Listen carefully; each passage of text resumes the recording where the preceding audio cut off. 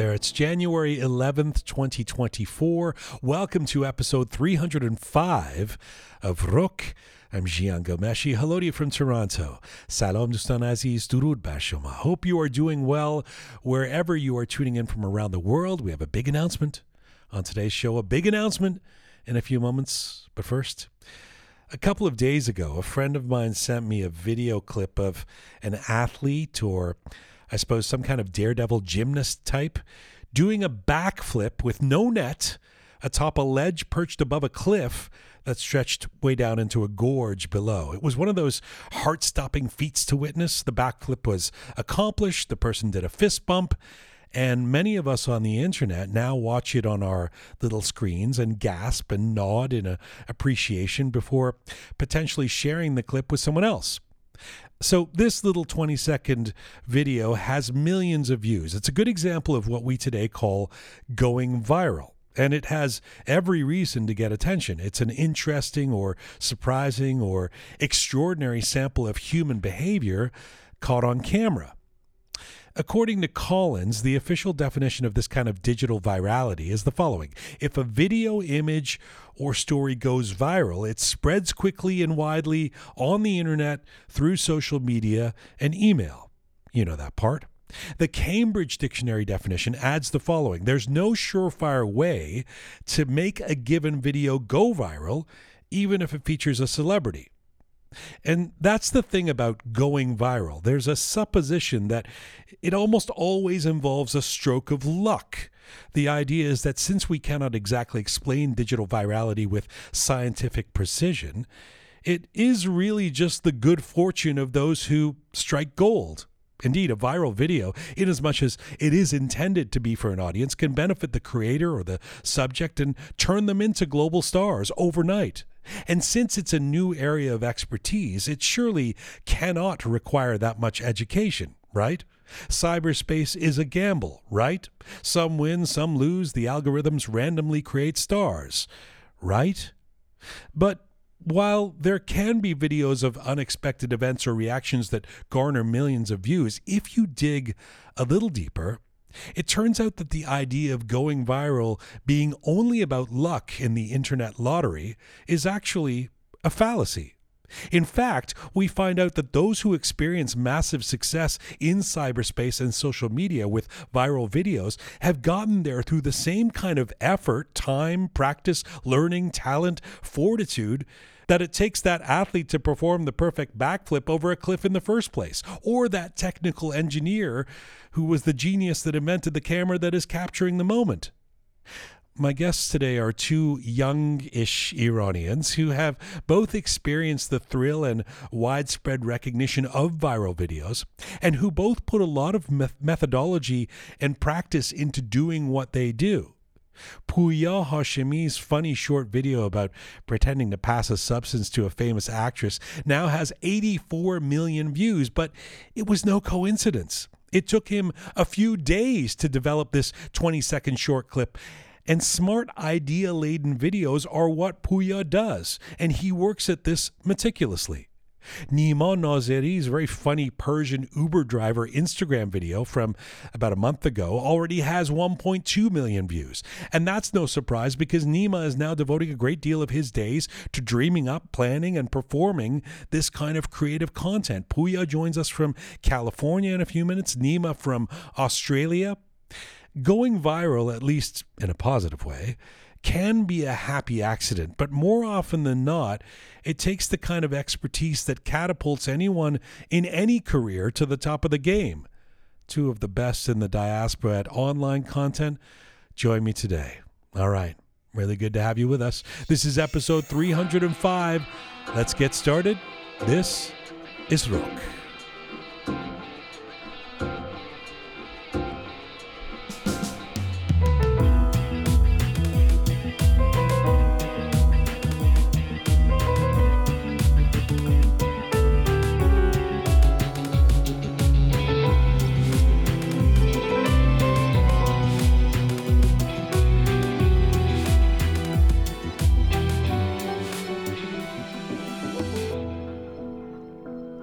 Hi there from the Roqe studio, episode 305. Hi, Raha June. Hello. There will be no roundtable today. No, unfortunately not. Partly because we've got two amazing guests coming up, but also because Pega, also known as Smart Pega, also known as Smart Pega Ganji, SPG, is sick. Unfortunately, everybody's sick these days. Everyone is sick. Everyone is sick. I'm annoyed. Yeah, it sounds like metaphorically, everyone is sick, but also a lot of people are sick. Yeah.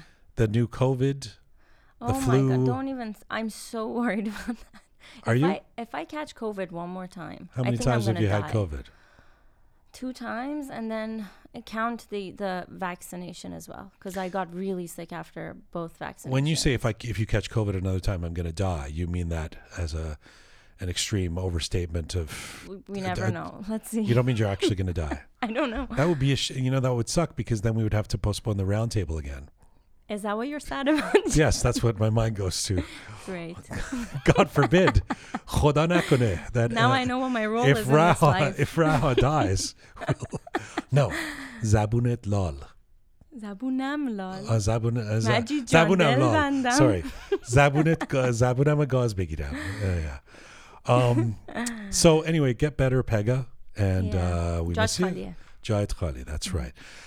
Coming up, Pouya, Hashemi, Neema, Nazeri. First of all, Pouya, I'm going to tell him this as soon as we start the interview, but I can't get enough of this video. I first saw him, somebody shared one of his videos. It wasn't that long ago. It was this year, like maybe a year ago or something, of him doing he was pretending to be somebody who works at a Persian restaurant. And when you come and take out food and they put it in a bag. That's actually the first video of him that I saw. You saw it too? And I think maybe for Persians, this one really, because he's got some videos that have millions and millions of views. This one has a couple million, but basically the guy's taking the bag and really keeps tying it tighter and tighter really aggressively, so that you get it home and you're just trying to get at your kubi there and you have to figure out how to open the bag. And it's so true. They all do that. And it's so funny to watch this. Like I couldn't stop laughing every time I see, and because it's this simple observation that, he's turned into this video that makes sense that it's gone viral because so many of us relate to it. So Pouya Hashemi is an interesting guy because we know him for these funny videos. Turns out he only started making these kind of videos in the last since COVID, in the last 3 or 4, he's not a comedian, I guess he is now, but he hasn't been a comedian. This hasn't been his performative sort of career. He's a business guy, an entrepreneur, a tech guy. He created this thing called Rapid Screen during COVID for COVID testing. Interesting. Yeah, he's an Iranian business guy, got a business degree or something, who I know he was doing magic tricks as a kid or something, but I guess he's suddenly found his gig as another gig, at least. But he's doing really well at it, at doing these funny videos, these observational videos. Yeah, I think it's a form of art. I think at least for the past few years that TikTok and Instagram have become so mainstream, this new form of art and creativity has come up, which is finding ways to create short videos or short content that are catchy. And some of it is bullshit and some of it is lucky, but most of it isn't. And that's the point I was trying to make in my little opening there, that and I've been guilty of this. Whenever something's new, we think, oh, well, this is, not. It reminds me of when people started to use drum machines, computers and music. And it was kind of like, well, that's not real music, that doesn't. And then you realize, no, it actually takes an art to create these machines to create a different kind of music. And so similarly, people who are making these videos that are going viral, some of them might be lucky, but for the most part, they're basically creating the blueprint for a new talent, like the talent to create music for It TikTok really is different from Yeah. creating music for a 16-song album. You know, it's Yeah, it really is. And it's so fast paced. And most of these influencers, they have to spend so much time on deciding, like on planning for it, because part of staying famous or staying Insta famous or staying an influencer is having enough content to share with your audience, not to go down on those algorithms that you just mentioned. So it is a real job, I think. Many people just try to say, being an influencer is not much like of a job, but I think it's the opposite. They have to work really hard. They have to create content constantly and come up with creative ideas. Well, because it feels like sometimes it's just hot people who are able to take pictures of themselves and get millions of views. And that happens on which is also true. But even that, that's a tough gig. It is. You know, knowing how to pose for 8 hours a day in one pose, or putting up with all of that, and having to scrutinize, being scrutinized for the way you look constantly, and all of that. Mm-hmm. So Pouya Hashemi joining us in a few moments from California, and then Neema Nazeri. He's so funny. He's great, and he's a Toronto guy. Yeah. Neema, right? So check this out. Neema has picked up in the last couple of weeks and moved to Australia. News. Yeah, well, yeah. I reached out to him. Why? Why did I reach out to him? No. Oh. Why did he move? Well, that's why I'm going to ask him. I mean, we're going to check in. I actually wanted to get him back in the studio, or to be part of this new announcement that we're about to make. Thinking that he's in Toronto, and so I reached out to him a couple of weeks ago, and he said, "Yeah, hey, I'm in Melbourne." And we moved here. He and his brother manages him. So Neema will join us from Melbourne, Australia, to explain what the hell he's doing in wonderful. Well, it's summer. I'm so curious to know why he went, and I'm curious to know if he's seen any crocodiles and snakes. And This is weird. He's in a big city.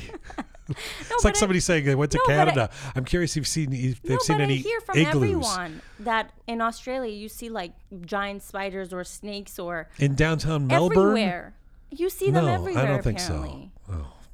We Especially just lost spiders. our Australian audience. We have a lot of people who listen to us in Australia, mostly Sydney. Why would we lose them? Because they're like, what are these people talking about? They think that there's What if crocodiles I'm right? walking down the street in Melbourne. That's not what I said. And what if I'm right? Well, that is exactly what you said. So, first of all, it's summer in Australia. Let that sink in as you look out the window in Toronto today. Well, actually, I like this. With your ski pants on. You're wearing ski really pants. Can I have- explain how Iranian Raha is? It's like 2-3 degrees. It's not even cold outside, explained and it's why I did raining, that. and you've got ski pants on. This guy is being really mean to Well, me. are I you wearing haven't- ski pants? I'm not now. No. Oh, Look. That's why you it's took not the- making you took the ski pants off? Oh, you came They're in not wearing making- ski pants. Because it would Because you had to brave the +3 rain out there. It would have made a lot of noise. But no, I walk my dogs really early in the morning, and I was going to have a really early morning this morning, and Your didn't wanna Iranian change. rescue dogs. I do. I love that.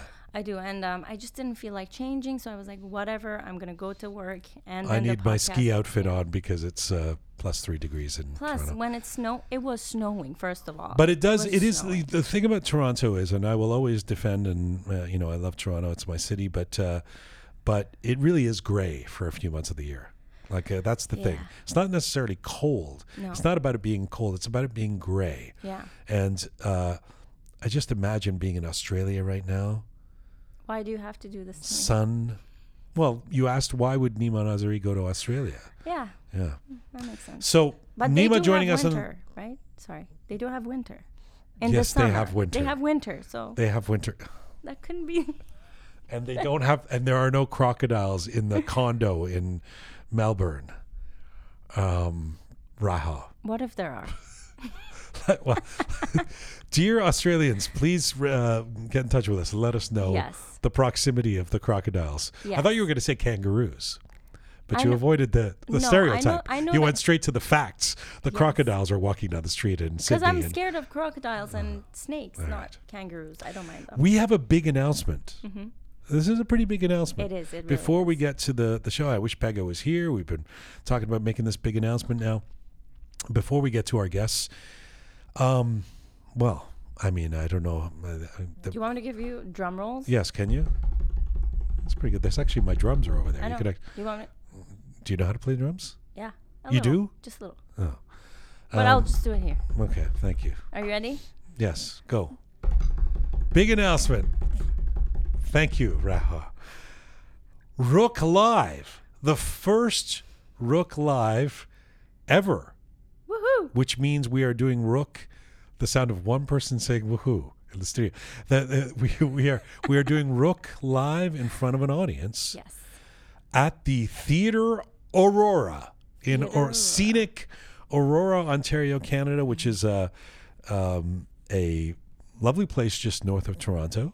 So basically the greater Toronto area. Our first time doing Roqe in front of an audience in a theater, Wednesday, February 7th, 2024, 7 p.m. Tickets available as of this moment. Yes. Raha. Yes. Right now. Right now. Go on Eventbrite right now. Go on. That's what they have to do. They have to go on Eventbrite and put in ROQE, Roqe, right? Roqe Live or live talk show, live interview. Roqe Live is what to search for. If you if you just put live talk show, it'll come up. Our thing will come up. Yeah, and the city is important, right? Yeah. Aurora. Toronto. So, people are already confused. Eventbrite. Go to Eventbrite and type in Roqe or Roqe Live, or even easier, go to our website, roqemedia.com, and on the front page there, we've got the link. Roqe Live in front of an audience. Now, let me tell you something. We just put up the limited tickets we put up. It's not a huge theater. But we have not announced the lineup yet. I'm not announcing the lineup right now.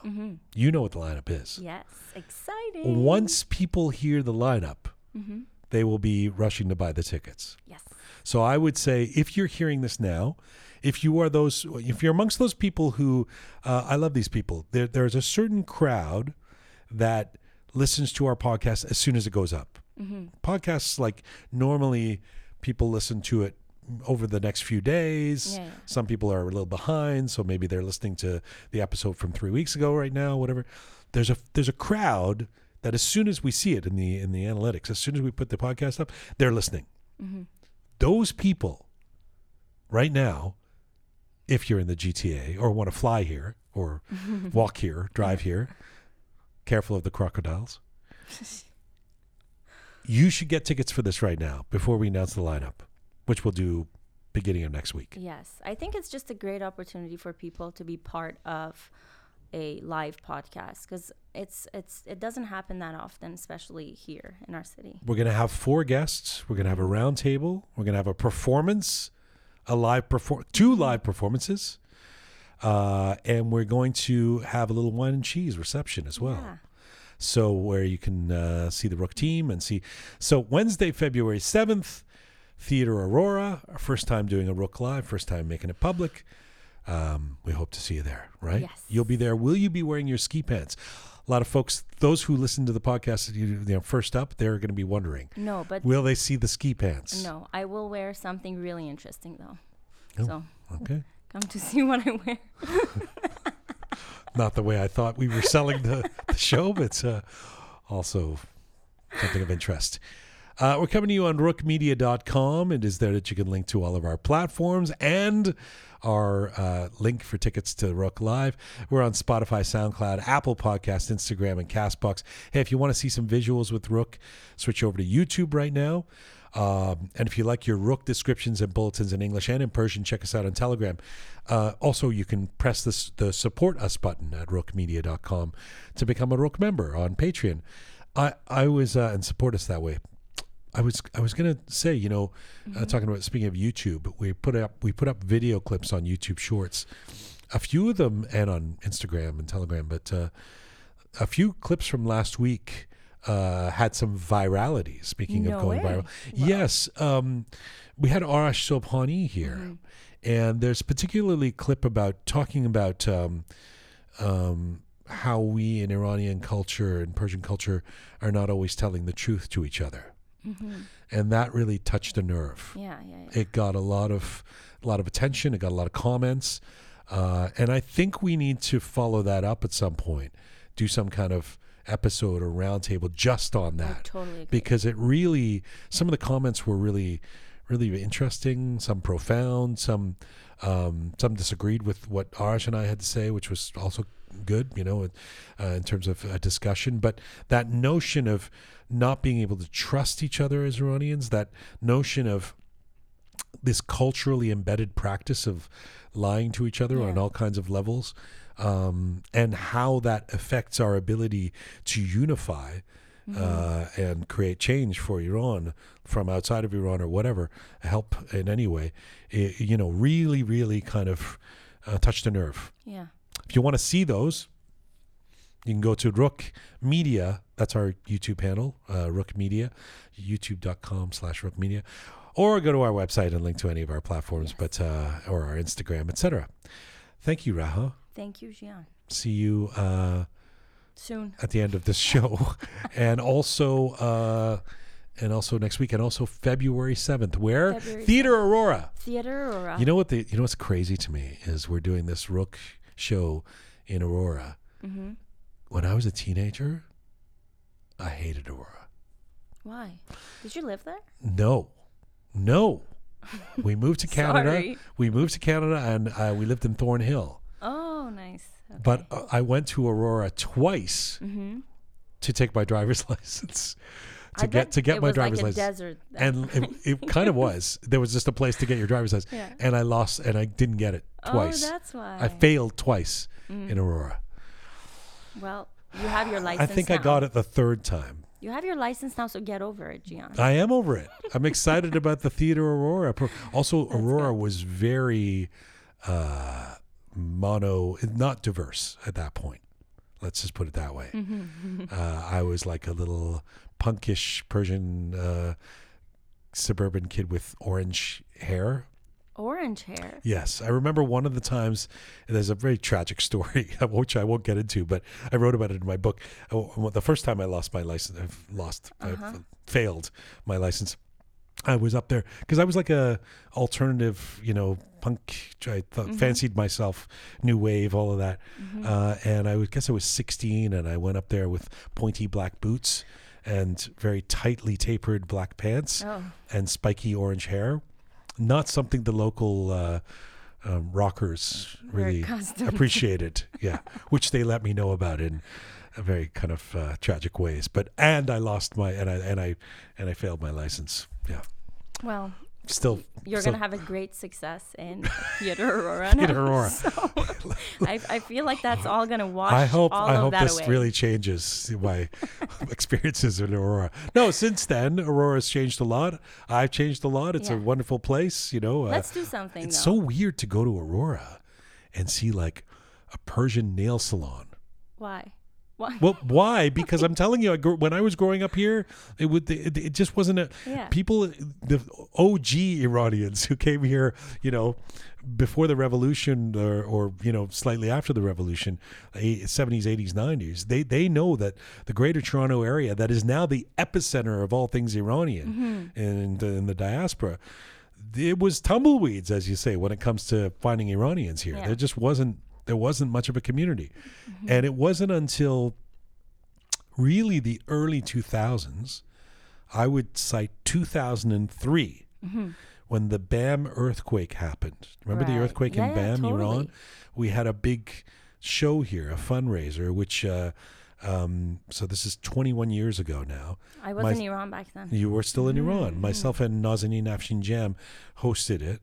And Baba Kamini was one of the people playing at it, actually, and it was the first time the sort of community crystallized, like congealed, like came together in one place. We were all in a theater together. And how many were you? Like 100? No, that was a pretty big. No, it was.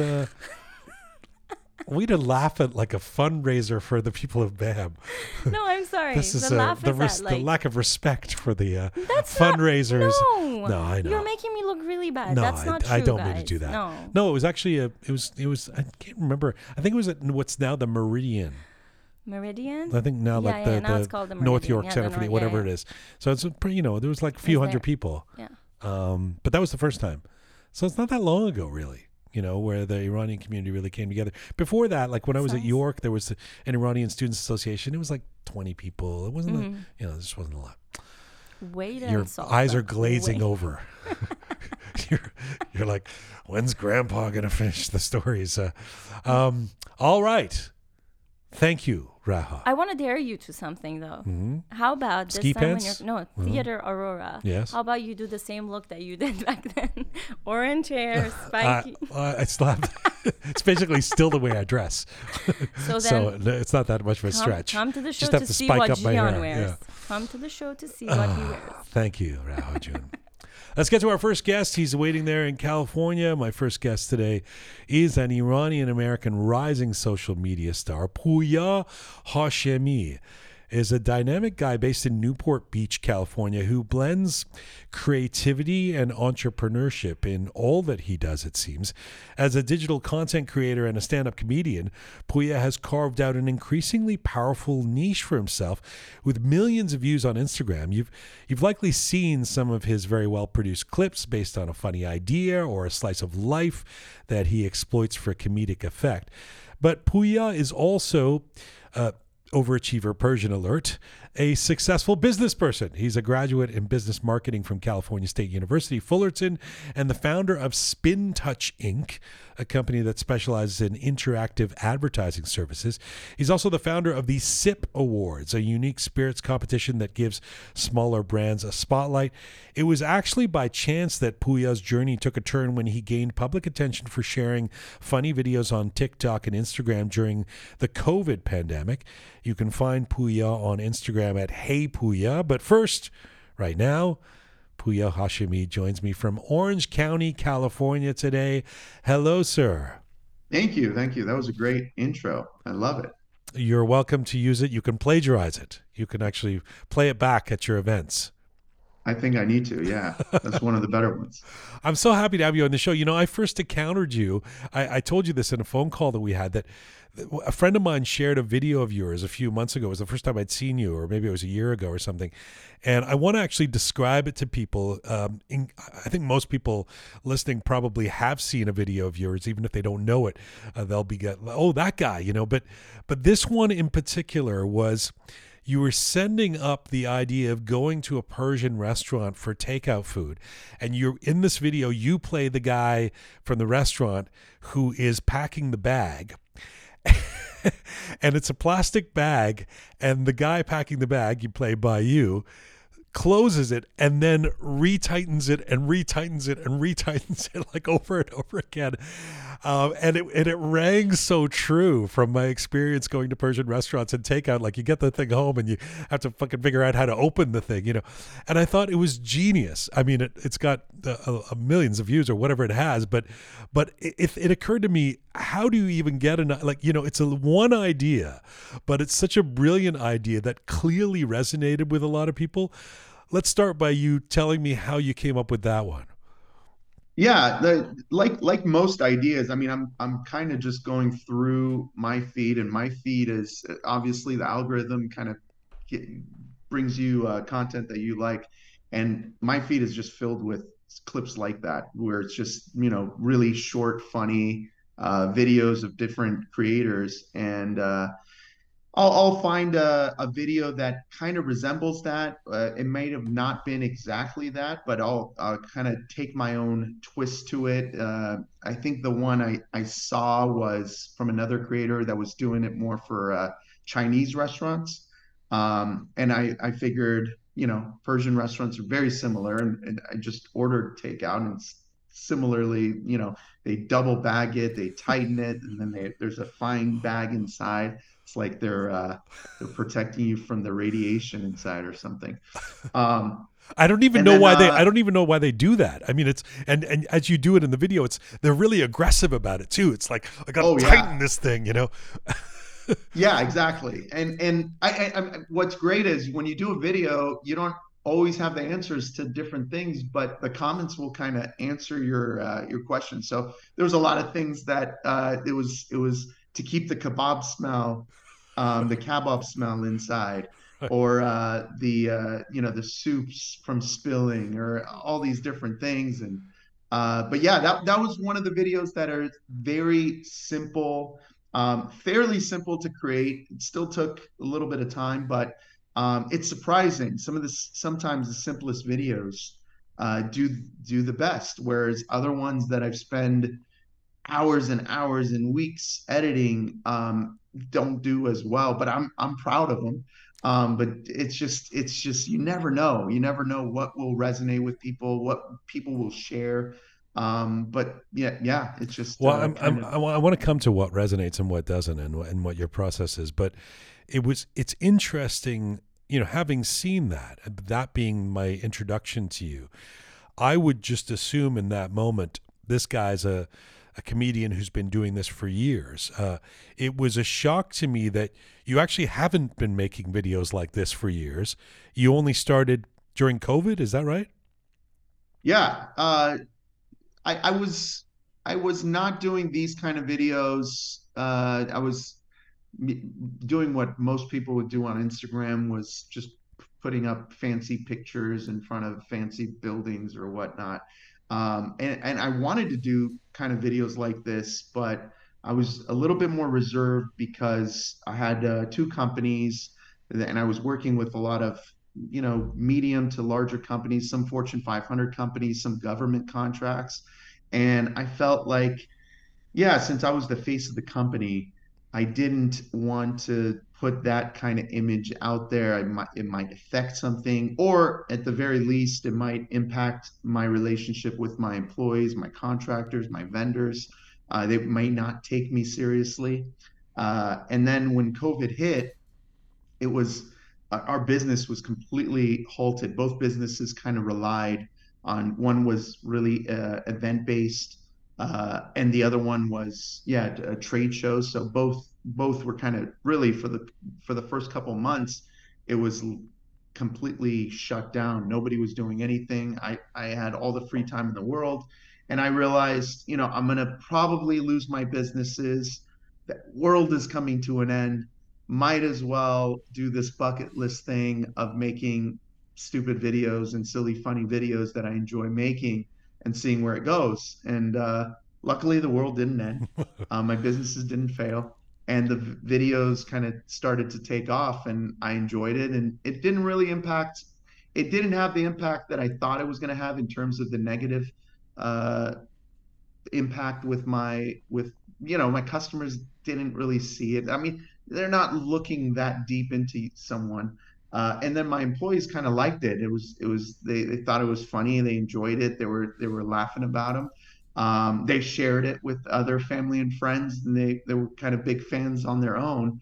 But you always, I think people in general always talk themselves out of things that they want to do, because of the negative feelings that they might receive from people. But at the end of the day, Or it's from internet trolls. I mean, it's always scary putting yourself out there on the internet in general, right? true, Yeah. true. And I wasn't necessarily, I was more worried about my inner circle than initially, because you really don't, I guess you don't face the internet trolls until you really face them. You really don't know. Maybe now it's kind of common, but yeah, I get that a lot, and that's a whole nother subject. But it was just like anything, I think everyone, that's one of the fears you have. What will people think if I do this? But most are more worried about their own life, than to kind of Part put part that. Yeah. part of what must be interesting for you is you're not. I mean, I say this with respect because you're not old either, but you're not super young. I mean, you're not like a teenage TikTok influencer, and this isn't what you've been doing. We've had, for example, someone like Peter Boniface. I'm sure he's out there in California. He's a very funny guy who makes Persian videos, but he's a comedian. He's an actor. He's been doing this for years. So it's not as much of a surprise for him. Is it odd for you that people know you for this now? Yeah, now it's not so much. Maybe a year ago, yeah, it was a little. It was. I mean, I kind of have a few different uh, reasons why someone would know me, whether it's the business, whether it's this. Now it's becoming more of this. Like strangers will just out of the blue kind of first stare at me for a weird minute. I think, do I owe this guy money or something? Or why is this beautiful woman like looking at me like that? Like that's not normal. What's going on? And then they're like, oh, hey, are you on Instagram? Like, yeah, I'm on Instagram. And then they go through the thing and I'm like, oh, we're a big fan. We share this. And it's like, oh yeah, I do that. And I do have a lot of followers. I completely sometimes, it's hard to realize that. Like I was flying in the airport and this Persian woman was like looking at me from a distance.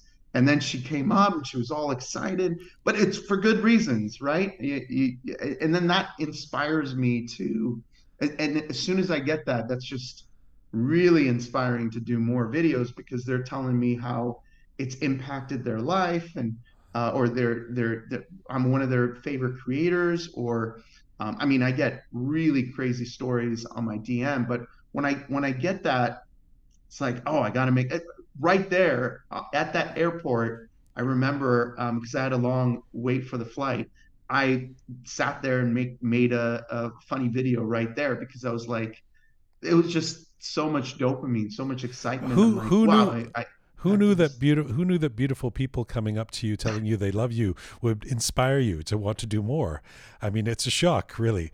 By the way, when you talk about being at the airport, there are a disproportionate number of videos that you make that have to do with being on or experiencing something to do with a plane. Are you some kind of a frequent flyer? Is it why are you so obsessed with plane? I mean, it's great. It's because they're usually circumstances again that we can all relate to, the headrest or somebody in first class having sex or whatever it is. But you seem quite interested in the culture of the plane, the being inside a plane. Well, yeah, a couple of reasons. It's hard for me to sleep on a plane. And two, yeah, I have a lot of weird experiences on planes, and I feel like doing it on a plane too gets me out of my bubble of doing things at home for these videos. It's a lot more intimidating to do something on a plane because you see this, middle-aged guy. I guess I'm middle-aged with his phone and just like doing weird shit. You don't even know what he's doing, and You don't clear it. You don't clear it with the people around you first. Hey, listen, I'm an no, influencer. I'm I making a video. should. Yeah, right. I don't. A couple times I saw some really interesting, I see it after the fact. I saw some really interesting reactions or like people looking at the camera because yeah, I don't see the camera all the time. And I'll see their like eyes just like, they're just so, what the hell is that guy doing?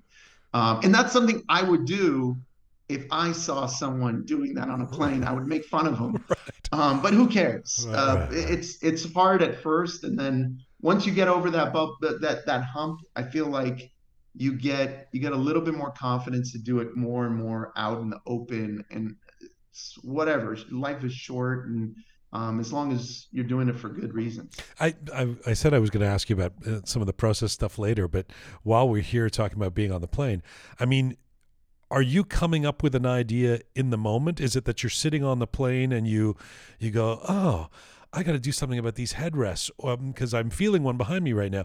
Or is it that you go onto the plane with a sense of what you might be recording that day?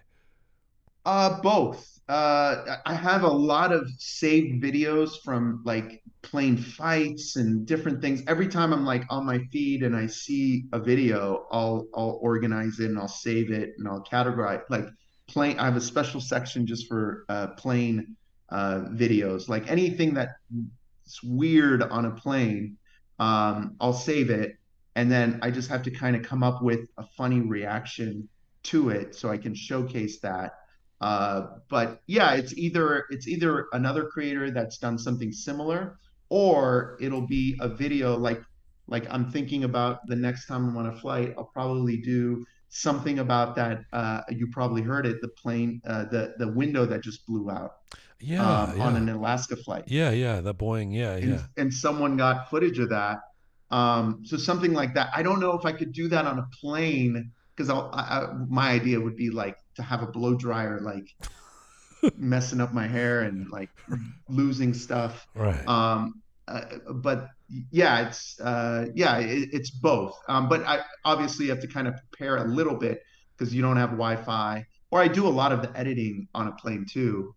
Just somewhere where I'm not being distracted and I can spend a few hours making making or editing videos. Yeah, you've said that you were another interesting thing to learn about you, having watched you and thinking, well, this guy's he's handsome, he's confident, he's got charisma. You said that you were quite shy about being on camera before these last few years and making these videos. Were you an outgoing kid when you were growing up in Iran?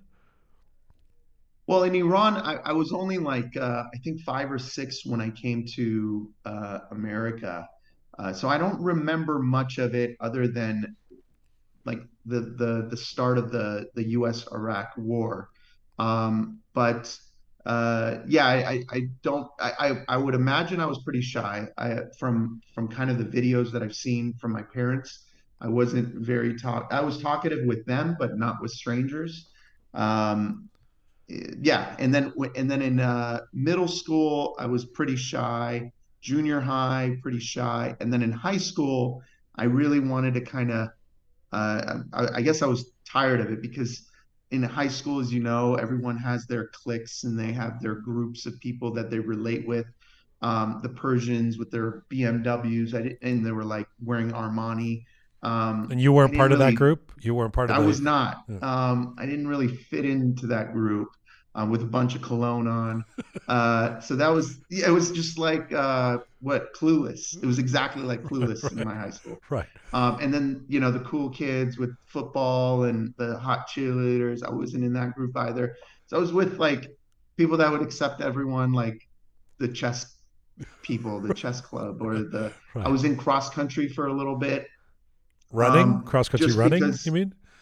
yeah, because I wasn't good in sports. Every sport has a tryout, right? Like basketball, baseball, and I didn't make the cuts. And cross country was really the one that you didn't have to, you just had to sign up and you're in. Right. And I realized I'm not very fast. I ran like a 7.5 minute mile and I was always last. It was like it was just horrible. So I was just with them because that was the last group. And then I decided, okay, I need to like branch off. I need friends. And then at that moment, David Blaine was really big. Oh, He was yeah. doing magic on ABC, and I was watching his videos and trying to replicate his magic and read some magic books and for a few months, just doing it in the mirror, just with my sister and trying to practice over and over. And then one day I got the confidence to start doing it, doing some magic for people in lunch, and I was yeah, everything kind of changed from there. What was Everyone, sorry, so 2 steps back. I want to come to the yeah. magic, but so when you're a kid, either a little kid in Iran or when you guys first come to America, it sounds like your family and friends wouldn't expect wouldn't all be going, oh, Pouya, this guy's the class clown, he's going to be Oh, for not at sure, all. he's going to be making funny videos 40 20 years from now and entertaining the world. They wouldn't have anticipated that. Not at all. They were hoping, yeah, maybe a doctor or a lawyer, typical. Right, right, Yeah, right. And yeah. then the magic, so the magic is your kind of entree into performing. And I don't even know. I mean, to suspend disbelief, I like to think that magicians obviously have some particular sixth sense or something like that. But I mean, if you decide you want to do magic, what do you just decide to start learning tricks? Is that what was the first magic trick you learned? Well, it was it was a few card tricks, and then it's a matter of, just like any art form, you just have to kind of be dedicated to it, and practice, and then have the confidence to perform it, just like anything, singing or dancing or anything. It's the special skill kind of starts to develop as long as you have the passion for it and the interest for it. And I got more and more interested as I performed.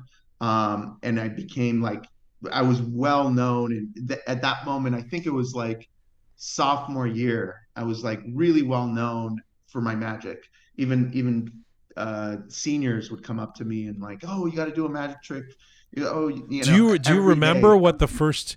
Do you remember the first time you did something that kids or other people that you wanted to impress were freaked out by? Were like, wow, this I is like, do, yeah. And okay, it was like a monumental point. It was like because I didn't it was very hard for the building up the confidence to do it out in the open. And I was with a few friends, dorky, like chess club kind of friends, and we were sitting around, and then I saw a group of like I think they were like cheerleaders. And I'm like, and I was like all prepared. I've been prepared for like months, but I just didn't have the balls to do it. And I'm like, okay, watch this. I'm gonna go talk to them. And they're like, what? And I walked up to them, and I asked them, pick a card in your mind. And then they picked a card. I don't remember, it's just a random card. And then I took out my deck, and the only card that was a different color was that one card. And that's all I did. And then I wow. put the deck away, and then I just walked away from them because I didn't have anything else. I didn't even know if they were impressed, or to me, it wasn't even that impressive because I knew how the trick worked. And I just walked away, and then they just ran after me, and they were like, how did you do that? Oh my God, that's amazing. And then they were like, Wow. yeah, it was that moment was like, holy shit. The cheerleaders came running after you. Wow. Not even a Yes. metaphor, an actual situation. Well, look at you. Yes. And then yeah, that was the moment I'm like, okay, I'm gonna start practicing more magic. Yeah. And then they invited me to sit with their boyfriends, do magic for them. Then I got them interested. Yeah, everybody was I gotta like, say okay, too, cool. it's like, I mean, thinking about it, even it's always hard to. I don't care what anybody says. It's hard to approach someone, especially in high school or something. You think somebody's cute to go up and talk to some pretty person or an attractive person that you're attracted to, whatever. Uh, Magic's a good one. Magic's a great way to break the ice, right? Because no one isn't interested in a card trick. There's nobody you could go up to, I would imagine, and say, pick a card that they would go, get away from me, you creep, or whatever. It's a great way to introduce yourself to someone because they want to see where the trick's going. No. True. I would say, the amount of people I've done magic for, it's not no one. I would say one out of like 20 people dislikes magic. And that's amazing Dislikes odds. You can't, magic. yeah, yeah, yeah. What? And What? they'll be like, either they think it's like black magic, Mm, or more likely they think you're fucking with them. mm, They think that it's like a scam. That there are those people, but it's very rare. It's like one out of 20. I'll take those odds. It's right. more rare than any other. Yeah, it's great. And when whatever, you don't, okay, you're not gonna enjoy this. Who So cares? was being a magician as a career ever an option, or was the Persian DNA just not going to allow that in terms of the parental pressure, etc.? Yeah, I was interested in that. I did. I was kind of I never performed in front of like a stage, and that's kind of where magic, I guess, will, if you really want to take it professionally. Back then there wasn't social media as big as it is now, and nobody was doing it other than really David Blaine was doing it on the street and filming it. Everybody else was kind of on stage performing in Vegas, so it was a little, yeah, I didn't pursue it as much. And then in college, I kind of stopped for some reason. I don't know if it was like figuring out, is like, are people just interested in me just because of my magic? Do I have more in it to life? Because yeah, everybody would just ask me to do a trick. And I was like, okay, maybe I should just and maybe I got busy with other things. Well, college was a lot of studying, a lot of work, but I don't know. I kind of put that away for my college years. I didn't do it as much, and that's probably why I didn't kind of graduate to the next Do you level of still do being a magic real now? magician. Do you still do magic now, or Oh yeah. you do? Now I do it more. Yeah, I brought it kind of after college. I brought it back with. Yeah, I love magic. I'm not doing it in any form to make money from it. It's just, to entertain friends, family. And it was like, yeah, when I was growing up, my parents would like push me to do it in Persian Mehmooni's Right, right, parties. right. They would like, oh, Pouya, Pouya, come do that magic trick for everybody. Mom. And Yeah. Okay. yeah, you always come out with your special talent or dancing Right, or right. If it's whatever not it is, doing or Baba singing. Karam, you have to do something. Yeah. So it's well, Yes. that will actually be very handy. The magic trick kid, bring him to the party to Mahmouni. Yeah, so He my parents slays were at the not Mahmounis. really against it. They didn't think like I'm gonna give up everything for the magic. They weren't like fully. They were excited about it. It's a talent that, Persian parents are always like looking for that edge for their kid to show off with other Persian parents. I feel they're like, oh yeah, he does magic. Look at he's very skilled. He's yeah. So You know, it's interesting because off the top or on the face of it, one doesn't necessarily know where the funny videos and the business acumen guy fit in, but they're both. The intersection seems to be partly about ideas. Like you're an ideas guy, and learning a bit about you, doing a little bit of research, or just hearing a couple of interviews that you've done, it seems like you really are the definition of an entrepreneur, somebody who, I mean, I guess you chose the business path and you went and did that at school, etc. But your thing has been to start businesses, to have ideas, come up with ideas, and start businesses, and now you've got this, or now, but in the last few years, this spin touch, which seems to be doing quite well. What have you learned about what it is, the magic, if you will, of creating a successful business? I think just like anything, it's you have to actually do it. Everyone I've met, everyone has an idea, whether it's a business idea or it's a hobby that they want to pursue. Um, I mean, everyone has their kind of bucket list or their ideas or their $1 million thing, but it's very rare for people to actually take the next step and actually do it. Whether it's just the first initial steps or it's just excuses that they have. And I've had plenty to start, but it's yeah, both of the businesses I started, it came from an idea. It's an idea that probably as I told people, nobody really believed in it as much as I did. And then it was just a matter of going ahead and doing it, doing the work. It's just starting the first step and researching it, and then investing a little bit of money and throwing it in. But that's essentially it because an idea, and then what people normally do is they don't do their idea, someone else does it, and then they go, that Uber, I came up with that like Right, 5 years right. before, and blah blah blah. I'm like, Well, okay, and so what cool. if it fails? And it might, but uh, and many of my business ventures prior to those two did fail. But you kind of have to learn from them, and then just not take it very hard. It's hard at first, but I always start all of my ideas kind of or everything in very small fractional amounts. I don't just throw all of my investment into one.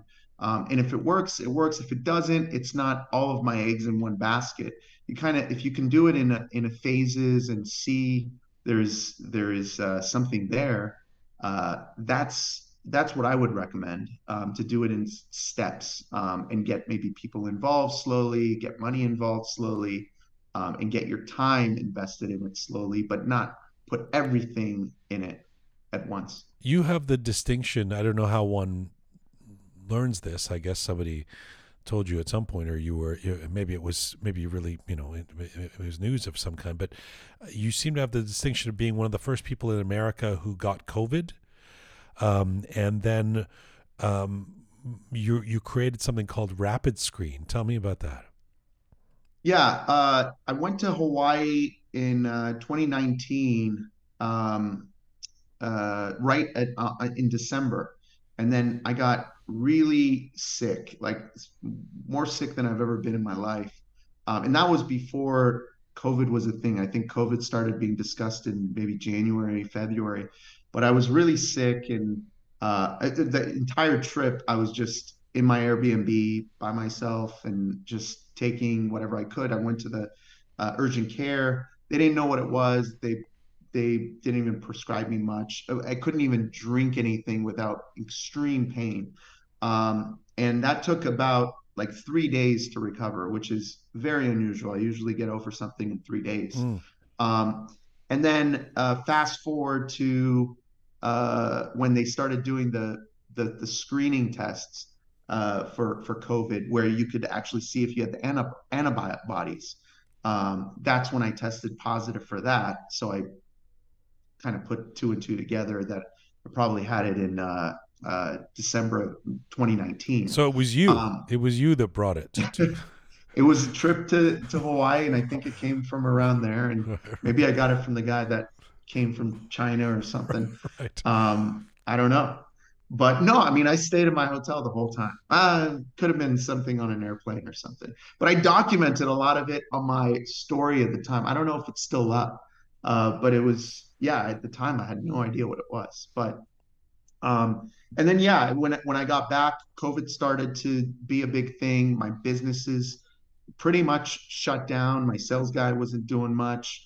I was just making videos at that point, and I'm like, okay, I need to do something.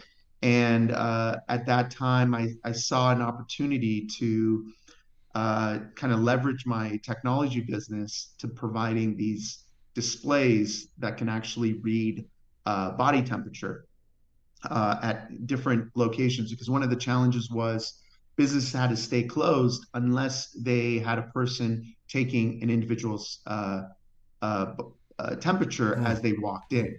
And if they didn't have that, they couldn't stay open. So a lot of these Fortune 500 companies, a lot of these companies essentially had to hire staff, and that was very expensive. So we kind of, with a few other companies, we built this device that could read a person's temperature, automated, touchless.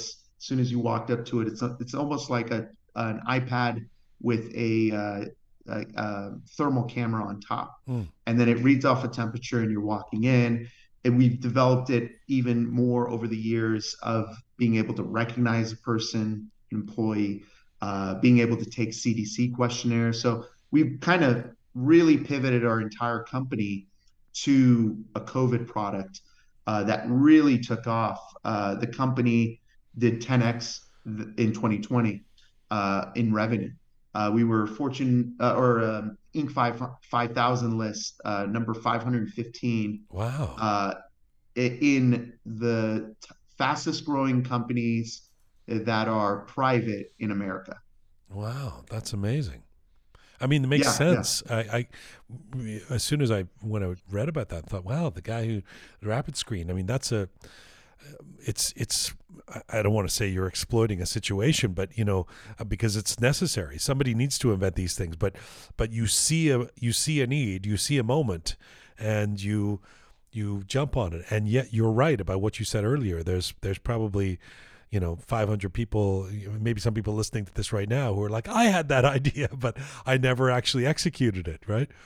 Yeah, initially when I saw a similar product being sold online, and it was a lot of this kind of product was available in Asia because they kind of battle a lot of different illnesses every once in a while. But when I saw that, I thought it was a little gimmicky. I thought it wasn't gonna really be taken seriously initially, and then I was like, it's worth a shot to see if it will work here. So initially, I just did, like I said, you want to start out very small just to test out something. It's worth the test. So I built a website and we had to move really fast because obviously COVID just kind of hit. We built a website in less than a week. And then we put some ad dollars in it and just did pre-orders because we didn't have the product. Just did Wow. pre-orders. Wow. And usually we get maybe 2 serious calls a week for digital signage products. When COVID hit, we went to zero. But for this product, it went to 75 calls a day. Wow. And these were calls from like PGA, NFL, Boeing, uh, NASA. They were calling and they weren't asking about price. They weren't asking about what it did. They were just, do you have it? When can we get it? How many can we get? And at that moment, the first day, I was like, okay, this is a product that will work. Then I threw in a lot of money and Well, started wait. it Well, up. wait But a second. If the pretext of the whole interview is that during COVID your business has slowed down, so you started making funny videos, it sounds like Rapid Screen was going nuts for you, and you were making all this money. Why the funny videos then? well, and then at that moment, I mean, I had to work around the clock. I was working like literally 14 hours a day, 6 or 7 days a week, and it was exhausting. And you're sitting at home working behind a computer. You're not meeting with your team. Everyone's virtual. I quadrupled our sales force, our people. Everybody's digital. I mean, I'm on call all the time because we're bringing things from overseas. It's just crazy hours, and you start to kind of hallucinate or go crazy after that. You're not connected with anything in any reality. You're just working 14 hours a day. You're not seeing a human Right. ever. Once a week I would see my family. You remember the times you would, Sure. like, you couldn't even Yeah. go to a restaurant. Yeah. So the funny videos were almost like an escape. We're able were I didn't Luckily I didn't get into like video games or anything. I'm sure a lot of people got into that or watching Netflix and just binging on that. But it was more like an escape out of that. It was a creative outlet because that was so automated and so every day was the same day of putting out fires of why the shipment was delayed. It was very stressful. So the funny videos were like a way to kind of cheer me up Is too. is is Rapid Screen still a thing? Are people using it still? There are, and it's more for I would say in senior home Mm. living spaces, places that are more they kind of need that technology. We don't sell it as much anymore. There might be an opportunity where we can position that for another type of product or solution, but not what it used to be. 2020 Right. was big. 2021 was still pretty big. 2022 it started to really Right. slow Right. down. Right. I guess right after the mandates came down from the airports. Right. Right. And so with these funny videos, like what was the first one? What was the first moment where something is really catching on, where you go, shit, this is a thing. I can do this and get. I mean, I'll get to the Amber Heard one. I don't know if it's that, but what was the first one where you got so much attention that you realized I can actually do something that's going to catch on here? Yeah, I would say. I mean, I was making a lot of videos, and none of them were. Few of them, nothing was really becoming ultra viral until, like you said, the Amber Heard video. I did one video of that, which was the kissing one. I don't know if you saw that one. Yeah, That was the yeah. the one before the big one. And that one took off. That one got about 15 million views. And I'm like, oh, okay. And then I did that one, and then someone in the comments said, you're the dealer, you're her dealer, you're providing that. And I'm like, oh, wait, Right. there might be something there. And then I did that, and that, yeah, I did that one. That one just I should went explain. I mean, crazy. people will as we talk about it, will probably remember seeing this, or if not, will want to find it. But Sure. during the Johnny Depp Amber Heard trial, of course, there's those famous shots of her in the seat there next to the judge, and Johnny Depp is watching, and with a camera on her. There's a moment. I mean, there had been a lot of speculation about, I guess, from Amber Heard detractors, or maybe that she was doing cocaine, or jokes about it that she was doing coke, and so you make a video of you next to this big TV screen, passing her something, I For mean, you pass it, medicine. her medicine through the screen, and again, it's just this little idea. I mean, I have to commend you for just this tiny little idea where you see the opportunity where she's got a handkerchief or something on the TV screen that you can be pretending to pass this to her. And then what is it, like 90 million views or something this thing has gotten, right? Yeah, about 84 million. And it was just every day was just at the time, it was over a course of about a month and a half.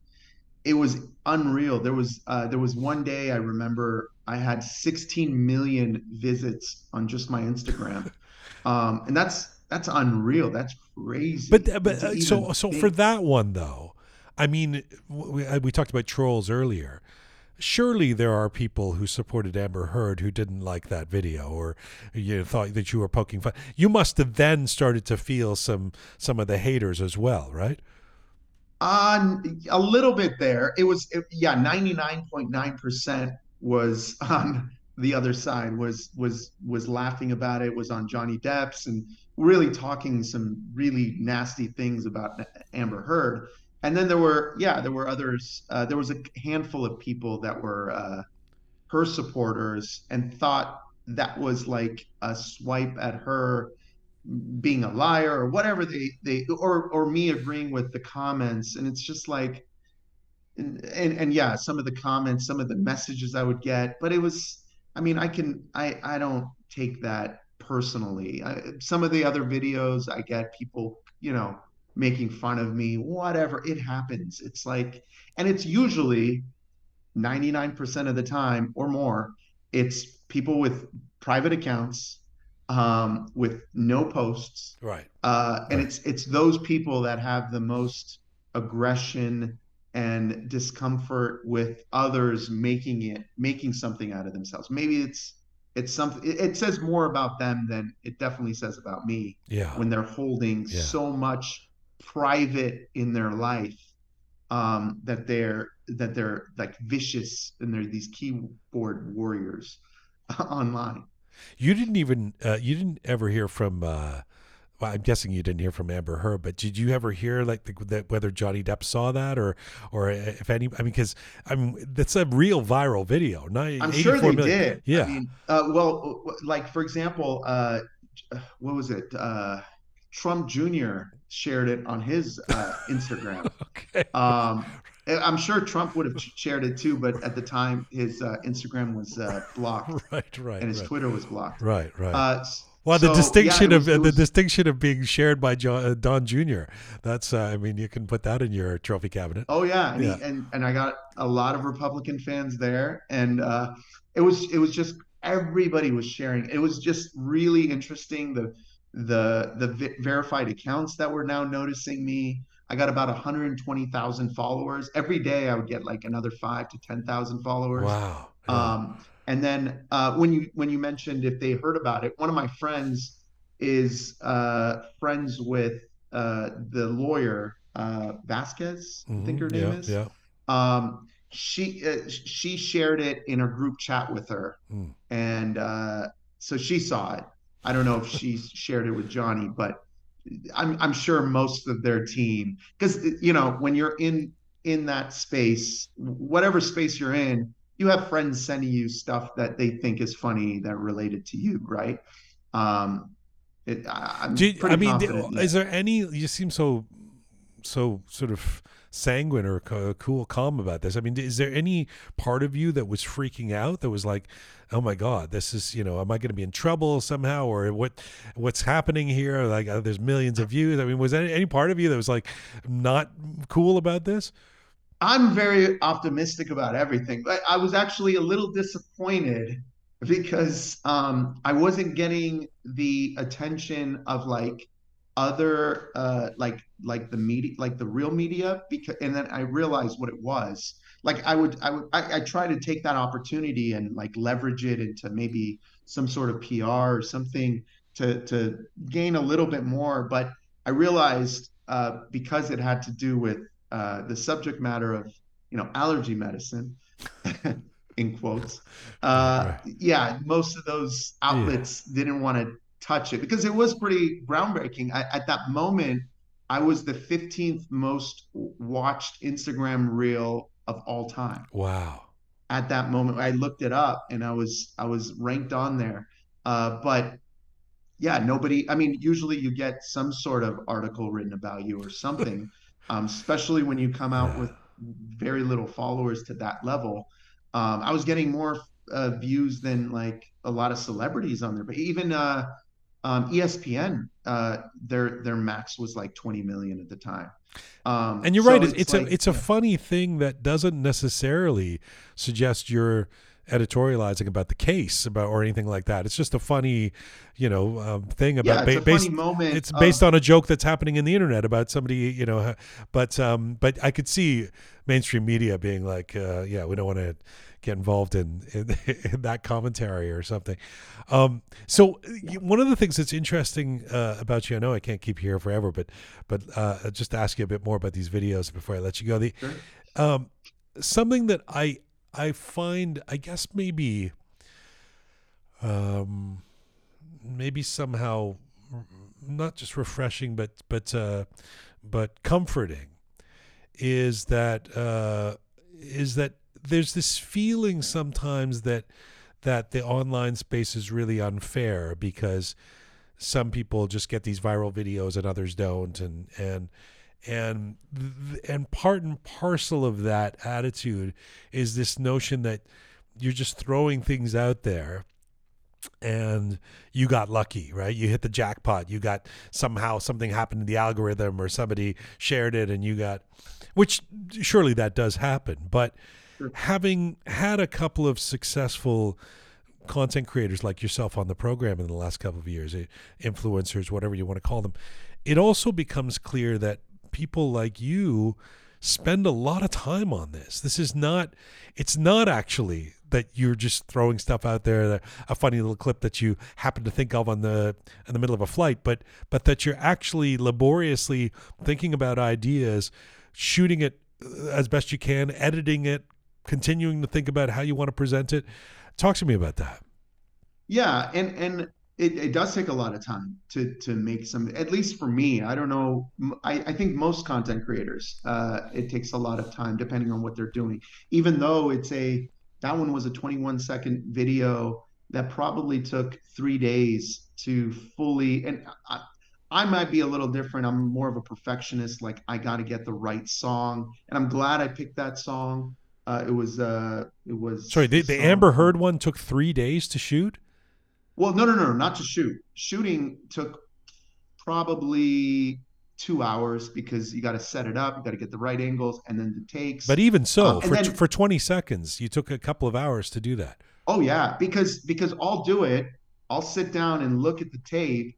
Like the first time I did it, I went in and I gave her that, and then I kind of walked away, and I'm like, wait, what if I gave her money? What if she gave me money? Okay, how am I going to get the money there? Then I had it was a few hours for sure, because then I had to figure out how to get the money right.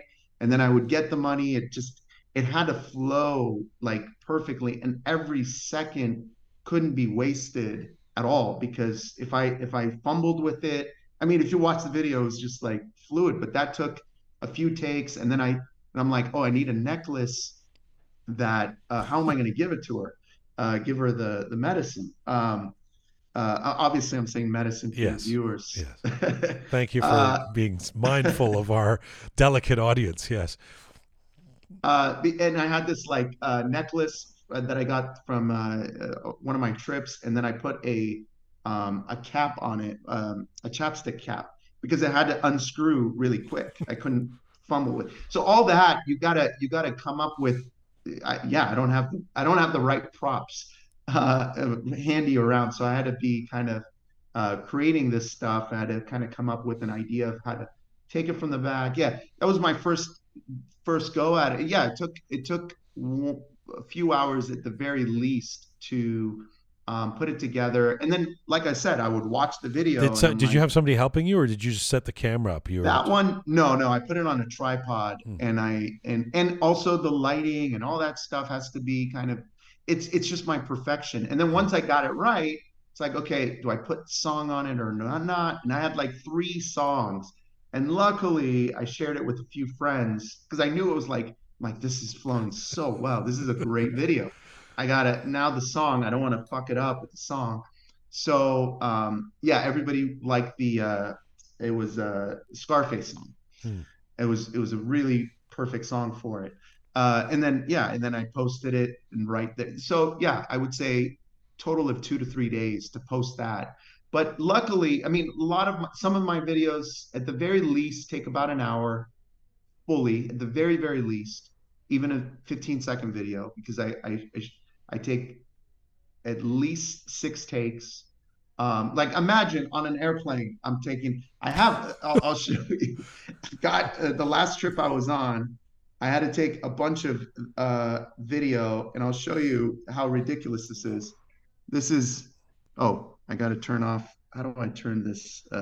It's okay. I can sort of see it. Yeah. Let me see if I can. You can see my face Yeah. Yeah. right there. Yeah. All of this is just me on a plane. Each one of these are like 20 seconds. And the plane. Yeah, it's just me, and I haven't taken them down. So yeah, that one was like 20 takes of me. I mean, the person that was sitting next to me was just like, This who guy's did I obsessed sit with next to? himself. Yeah. Yeah, and then the editing takes an incredible amount of time. That one, not so much because I just put a video over it, but a So, lot of the sound effects. has the inverse been true where you put something up and you later go, if I just spent more time with that, I feel like I kind of rushed that one, or I just wanted to put up something today and I put it up and I should have actually produced that more, like take more time with it. Has that happened? It has, but it's not to the effect of like it's like regrettable. It's not that big of a thing Right. because I wait. I'm doing a thing where I'm editing. I'm looking over it, and I look over it a couple times before I post because I don't. I hate that because you can't re-edit it. You can't redo it. So yeah, it's just me being a perfectionist, and I don't think that's the best thing because I'm not able to put out some of the creators I'm friends with, they're putting out 2 to 3 videos a day. And I'm like, there's no way I could do that with the way I'm performing these or editing these.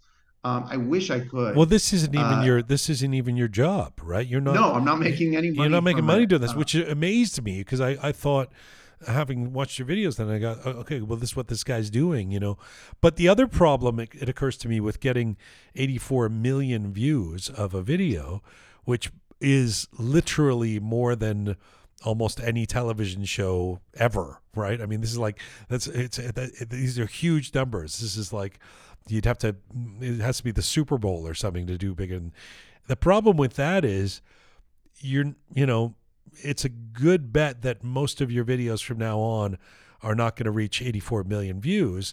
So you're now in this paradigm where if your video gets 200,000 views, which would be amazing for a normal person, for you it must feel like some kind of letdown. Like, oh, I'm not hitting it out of the park anymore, right? I mean, Two how do you? hundred thousand is great. I kind of measure my success, I guess, based on the number of shares I get more than anything. That tells me a lot.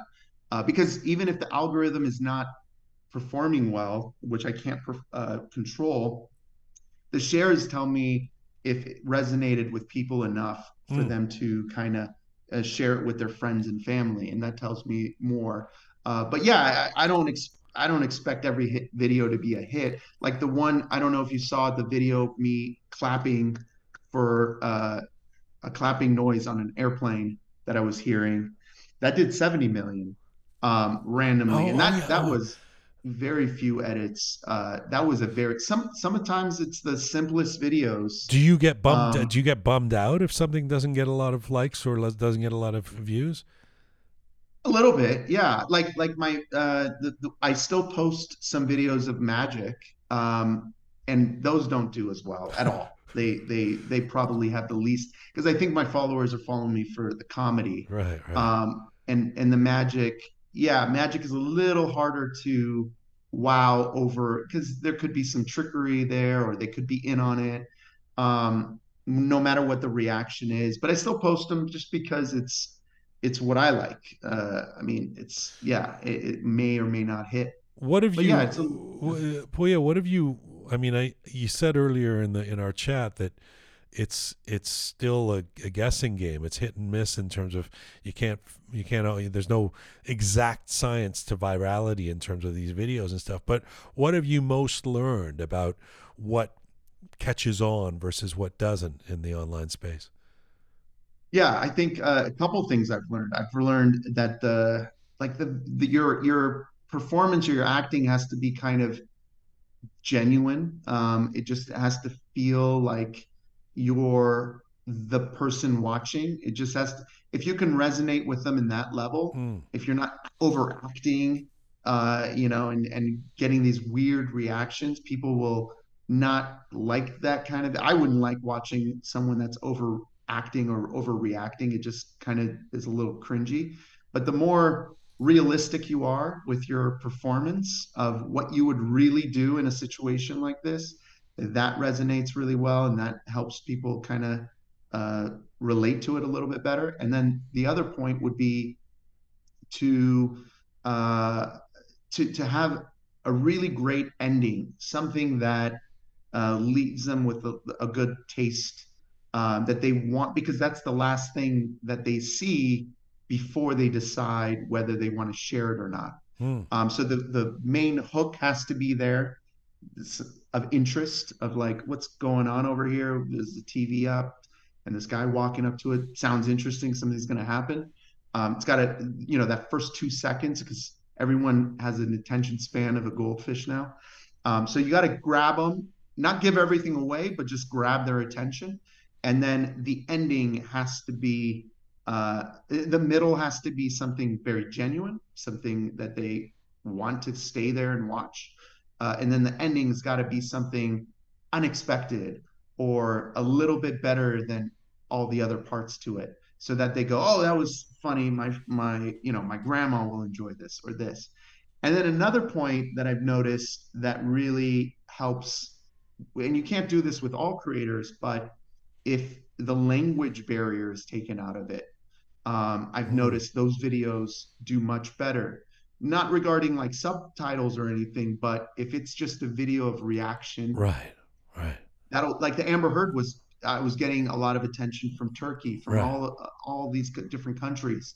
They didn't even, There's no and some of my script. There's no videos, script in that one. It's just yeah, it's some of all my videos I see, and I did a video with my nephew where I was like acting like I was going to cook a meal over his head, and there was no words exchanged, and I was getting all these Russian comments, because again, they don't even know if I'm Russian or not, but they're just reacting to that moment, and they can share it with their, like I said, grandma that doesn't speak any English. But yeah, if you can do it without any if any words, like the one creator that really blew up, Cobby. I don't know if you've noticed him. mm, He did his videos are, he shows something really overcomplicated and he does it very simply, and he goes, mm. and he does that. His videos did insane. He went from nothing, and he started during COVID. But every single one of his videos, he doesn't talk. He doesn't say anything. I don't think I've ever heard him talk. I don't think he's ever done an interview. Interesting. But that's one of the reasons. He's gotten vitality through. He's gotten viral sensation through the entire globe. It's Right, not just right. one geographical area. So those are the things that I've noticed really help, especially with Instagram and TikTok. So before I let you go, I mean, I know that you're developing an audience in Iran. that the place you were born.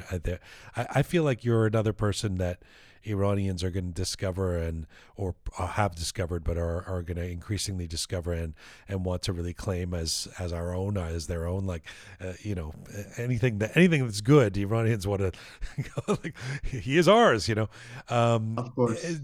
Tell me about how your Persian parents, what they make of your newfound online celebrity or notoriety, for that matter, in terms of these videos. Yeah, I mean, initially, before I started my businesses, my parents just wanted me to focus on school and, something that has real credibility in the Persian community. I do want to correct you. I didn't actually graduate uh, Cal State Fullerton. Oh, I actually left. Yeah, I did the, Mark Zuckerberg path or Steve Jobs, just kind of quit halfway. And that's what made him probably uncomfortable and I really didn't know what I wanted to do with my life. I kind of did a lot of sales positions, but then I started my businesses and those took off, and then they became very supportive of everything else. And the good thing is the businesses is what are automated and help me leverage all my creativity. And now I'm doing stand-up comedy, which is uh, a whole nother category of comedy that yeah. takes a whole different skill set. It's got its own challenges, but yeah, they're very supportive in terms of my videos, my stand-up comedy, my magic, because they already know I kind of have the foundation with businesses, and now that I've got this outlet, and a lot of other family members are sending them video clips, and they're sharing mine. So That's yeah, nice. they can be as supportive as I think they're over uh, supportive compared to most Persian parents would be. Well, that sounds great, man. I'm happy for you that things seem to be going so well, and that you've developed this interesting, diverse portfolio of success. And your videos are truly funny. I mean, they're again little. Some of them are just based on one little idea, and it's real genius to bring that to life. Thank you for taking the time. I hope we can do it in person next time. Thank you. Come visit us in Canada, or we'll see you down there in the States. And in the meantime, keep doing what you're doing. I love that. Thank you so much for having me. Really appreciate it. Take care, Pouya. Merci. Thank you. Bye bye.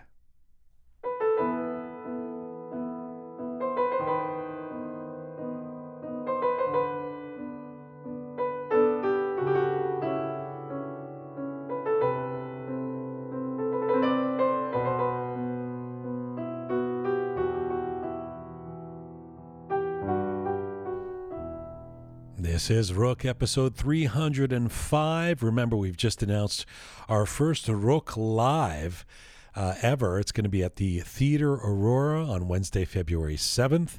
You can get tickets for it or find out more about it at our website, roqemedia.com. roqemedia.com, ROQE, obviously, media.com. All right. My next guest today is an Iranian-Canadian comedian and actor known for his accents, his characters, his impressions, stand-up comedy, sketch comedy, podcasts, vlogs, and much more. Neema Nazeri was born in Toronto and discovered his comedic flair at the age of 8, mimicking his mother's order at a Tim Hortons donut shop drive-thru. Growing up with a diverse group of friends, Neema's comedy playfully explores various cultures and communities through a variety of accents. If you follow Neema, you know this. This includes like the Persian accent, Italian, Chinese, British, Indian, much more. And beyond his comedic endeavors, Neema produces daily and weekly content on various social media platforms. And in addition to appearing in commercials, TV series, films, he's become a rising star on TikTok, amassing over 500,000 followers. In the last couple of weeks, Neema and his brother, who also manages him, have picked up and relocated to Australia. Right now, Neema Nazeri joins me from Melbourne, Australia. Hello, sir. Hello, hello. You How's it going?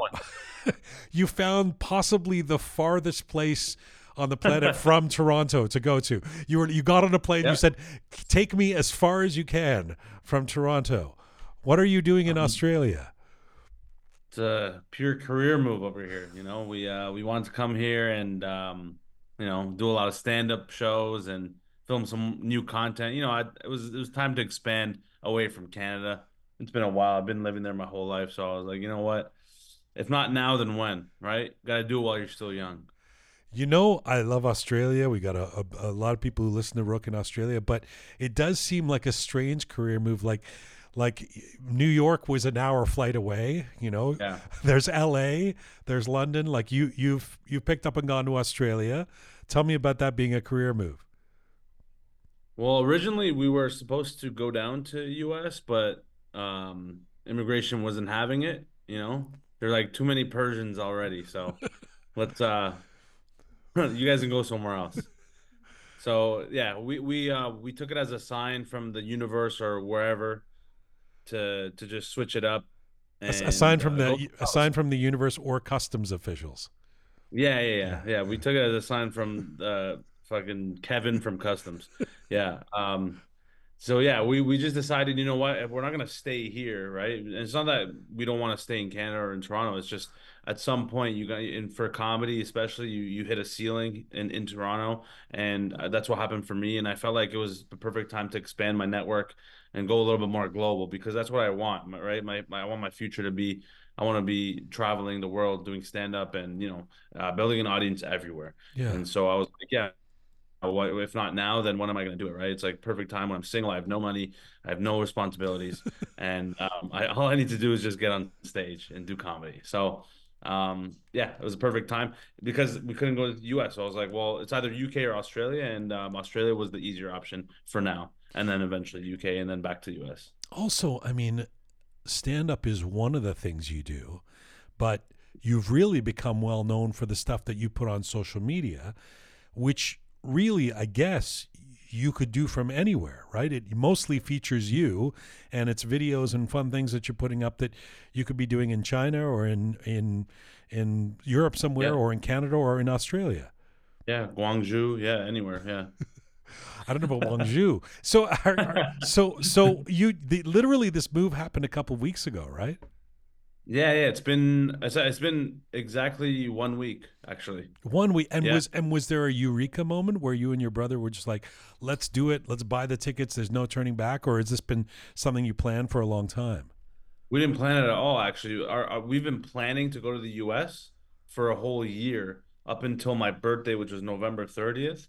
That day, we found out we got rejected. Our visas got rejected to go into the US for the third time that year. You're And you're so talking we're like, about work visas, right? I mean, obviously, yeah, as yeah, as a yeah, a Canadian, work you can visa. go to the States, yeah, As- but yeah, Yeah, yeah, like strictly for like work, it's because I want to do a lot of comedy shows, make money, right? And brand work, whatever it is.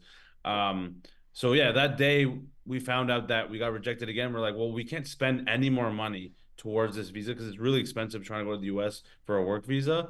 And literally in that moment, in that within that hour, we decided like, well, we can't stay here. What's our backup plan? And UK and Australia were kind of in the back of our pockets, and we're like, well, it's one of these two. And then we went home that night. We decided Australia, and then the next day applied, got the application visas within 1 minute of submitting. wow. Yeah, it was way cheaper. It's way livable here. It's similar to Canada. It's safe, whatever. Right. Weather's nice, and we're like, well, yeah, let's Um, just do it. and what's it been like so far? It's been amazing. Honestly, we're still settling in. There's a lot to do. Like, a lot of miscellaneous things you don't really realize you have to do until you move somewhere new, especially on the other side of the world. And we're like the people are driving on the opposite side of the road. So that already throws you off. Why'd you go to Uh, Melbourne? Why not like Sydney or somewhere else? well, we just kind of weighed out the options and we're like, well, Sydney is a little bit more of a more touristy area, and it's fine. But Melbourne is more of like the hub for entertainment, and a lot of comedy happens here, and so and a lot of my comedian friends that I know from here live here as well. So that's why we made the decision to come here. Australia really is a fertile place for comedy, isn't it? Where Australia? Yeah. it is. It's a huge hub for comedy. It's very underrated actually. No one really knows because it's so far away. It's hard to really connect the two together. Like you don't really see anything about it, right? But there's comedy everywhere in this whole country, and like literally they have massive fringe festivals for month-long fringe festivals in every major city, which starts next week actually in Perth for a month, which I'm going to, and then right after that's done. The Adelaide Fringe Festival starts right after that's done. Melbourne Comedy Festival, and then there's Sydney and Brisbane have their own festivals as well. They have Just for Laughs, like they have everything. So Yeah, I mean, it's yeah, interesting when somebody comes from Australia to Canada, yeah, um, and they have an Australian accent. I mean, we have a common culture between the two countries, and both speaking yeah, English, etc. But it does feel like it's somebody from away. Like they're sort of an yeah. exotic person. Are you getting that treatment so far in Australia? I mean, are you Canadian Neema Nazeri, or are you Iranian Neema Nazeri, or what is your identity there? I'm an Aussie. I'm an Aussie. All You're right. not an Aussie. Yeah, that's I very am an clear. Aussie. I am an Aussie. Yeah, no, I mean, I don't know. I mean, I just came as Nimanaz the comedian. Like, you know what I'm saying? Like, I'm open to anything. I'm not really trying to do a specific thing. I just want to build my audience more here to get more stage time for stand up. So to build for my next tour that's coming next But dude, year. so much of what you've done. I mean, the last time you were on the show, we talked about a lot of your comedy has been very Toronto centric. Like you do characters. You got that one guy who's like a stereotypical Canadian guy, and you do Yeah. stuff about the different ethnic groups that are in Toronto. I mean, you've been like a 416 kind of guy, Yeah. and so. Is this getting out of your comfort zone somehow to go somewhere else? Yeah, I mean, yeah, I I I never want to stay in one lane. I know I can expand my lane and my horizons and do more. I just need to be around different environments. It just makes sense to be in the actual place in order to do the certain like jokes or whatever like that. And like it doesn't hurt to learn people's cultures in the actual place as well. So um that's why we wanted to originally move to the US as well because LA is different from New York and New Yeah, York's different from yeah. Chicago and everywhere, right? So my strength is being around people and being able to observe their culture and their accents and their mannerisms and to be able to imitate life and make jokes about them. There So there are a lot of yeah. Persians in Australia. Have you found them Yeah, yeah. yet? In Sydney, there are more in They're Sydney. more in Yeah. Sydney. So, Yeah, yeah. Not as many in Melbourne. Like I've only seen like two, to be honest, this whole time. right. But If and we that's the hear thing. from them, shall we send them to you? Yeah, exactly. Send them on a bus. Yeah, I'll meet them at the station. Yeah, I mean, the thing is, I like being put in a different, in an uncomfortable position to like and do new things because that's the only way you're gonna grow too, right? Sure. And I hate being complacent and staying in one place and doing the same things over and over again. That's how I become stale. And I felt like that was what was happening back home, and I was like, well, this time this is the time to take that jump, take that risk in order to become the successful, biggest comedian that I want to become. So, So yeah. okay. Well, I want to ask you about that. But so you haven't found the local kababi yet. You haven't found. Yeah, No, you haven't no, found not the yet. place where you're getting your nuna bad baddie in the mornings or something. Yeah, no, I mean, I would be nice, but to be honest, I don't even eat a lot of Persian food. To be honest, like I don't eat traditional food that Persians eat because one, I don't eat, I stay away from gluten and sugar, which Mm. is two big things in our culture. Hmm. And yeah, that's why I'm like, people think I am, obviously I do Persian videos and Persian jokes, but it's like, I'm not a Persian comedian. I don't feel that way. You know what Mm. I'm saying? Like I happen to be Persian and I bring light and I represent my people, but at the same time, I'm Canadian as well, right? And like I represent everyone. And being Canadian means representing Asians and Indians and black people and white people and Persians, right? List goes on. And that's how I feel. That's who I am. What did your much beloved mom, who has appeared in many of your videos, what did she have to say about you guys moving? She was sad. She was crying. She was emotional. But she also understands. She knows, she understands the grind, you know, that she, because her and my dad had to, you know, come over to Canada many years ago. And they had to just move countries for a certain reason. And, you know, it's maybe not the same reason, but, you know, they understand why it needs to be done. And, yeah, it's the immigrant mentality, man. Like you just gotta figure it out. Yeah. And that's why I feel like my brother and I thrive too, is because we have that drive from within, from our parents who had to go through so much adversity in their lives at our ages now.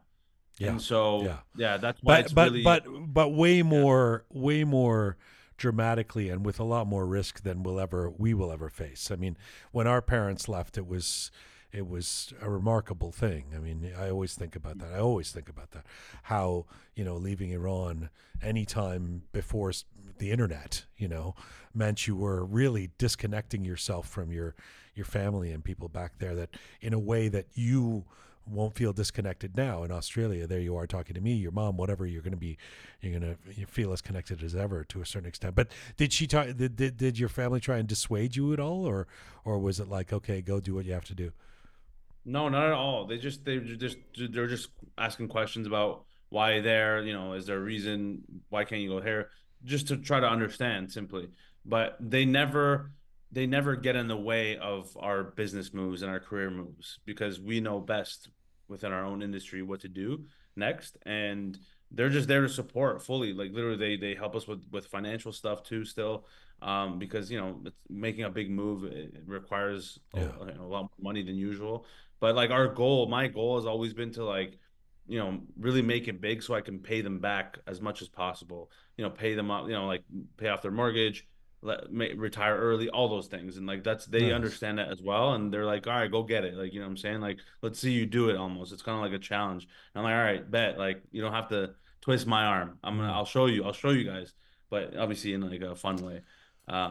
And yeah, Yeah, so I'm lucky. I'm one of the things I kind of love about what the move to Australia too is your, um, I mean, not that it's that radical a thing to do, but you're really committing. You're committing to the bit.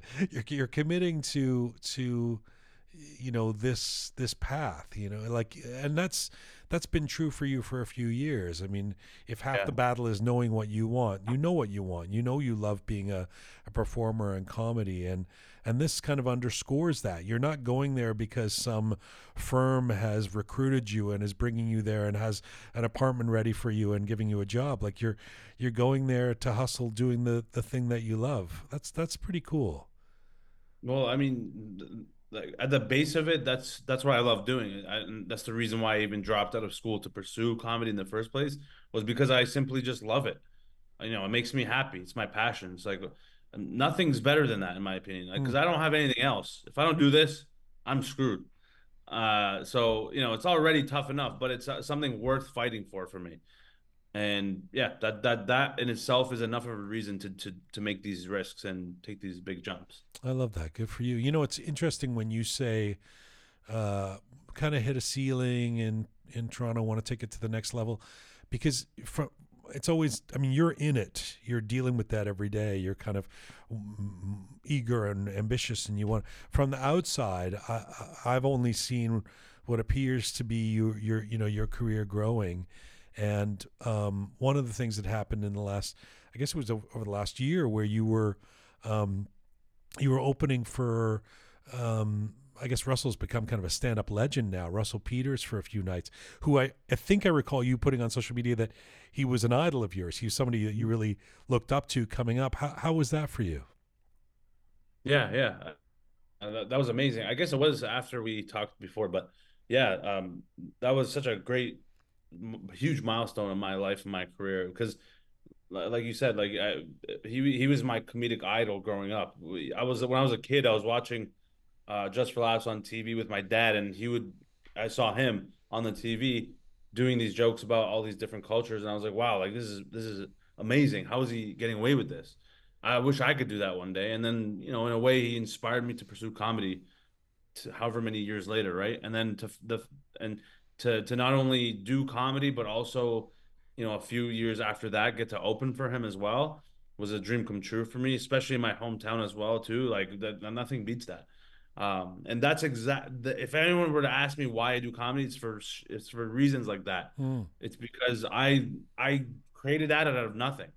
It was all because of a decision in my head one day to be like, yeah, I'm gonna start doing stand up. I'm gonna start doing comedy.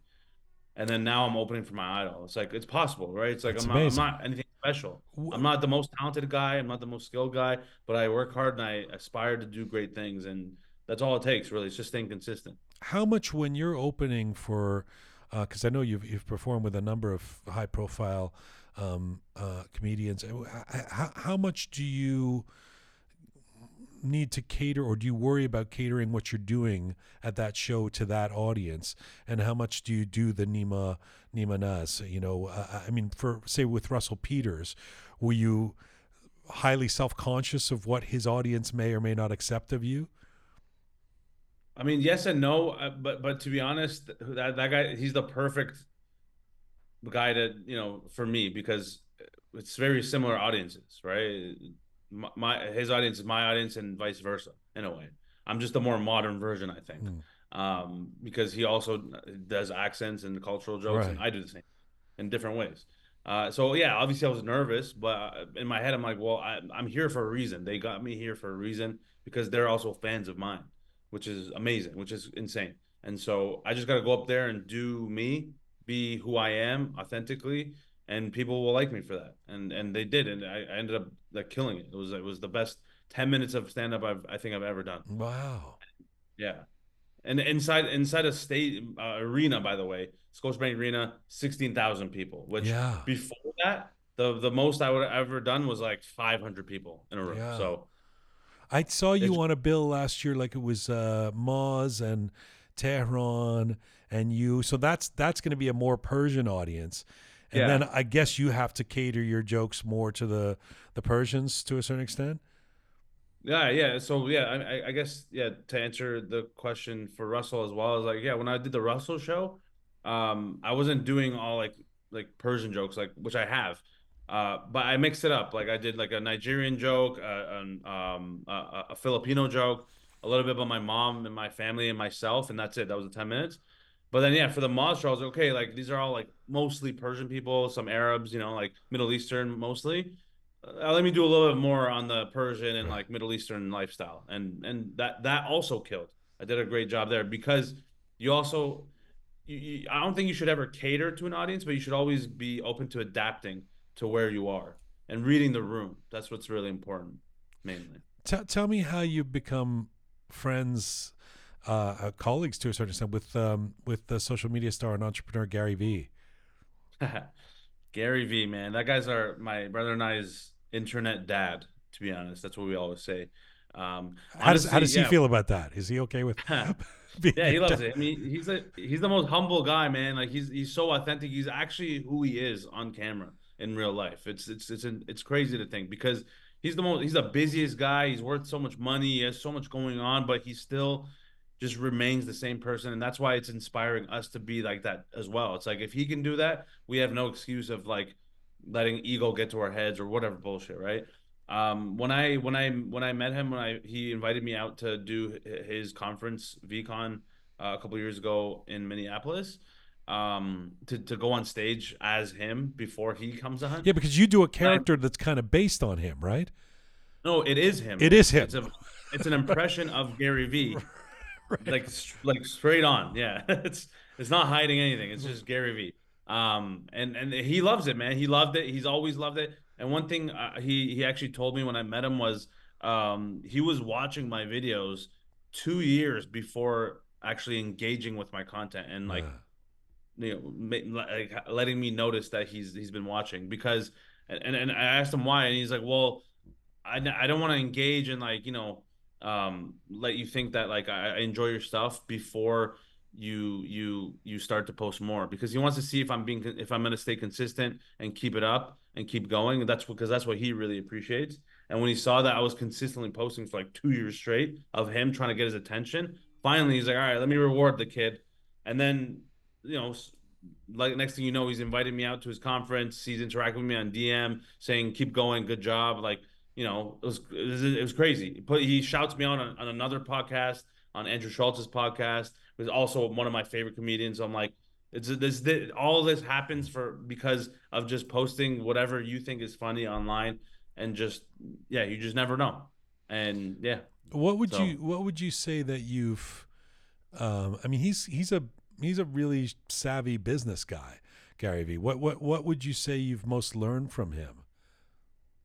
well, there's certain parts of what he says that we take away from, like, some parts, I don't really relate to as much, or, it's like you can't, sometimes when you watch your favorite creators or whatever, like, you don't fully relate to everything they say, but you take some parts away that you really resonate to. And so, right, that you resonate with. But the biggest part for us with Gary Vee is just his message about, like, uh, staying authentic to yourself, having patience, micro speed, doing a lot of stuff daily, but having macro patience, like, you know, thinking in decades, and slowing down, but also like working hard every Hmm. day, having perspective, like staying humble, right? Like not letting things get to your head, just like very philosophical things like that, to be honest.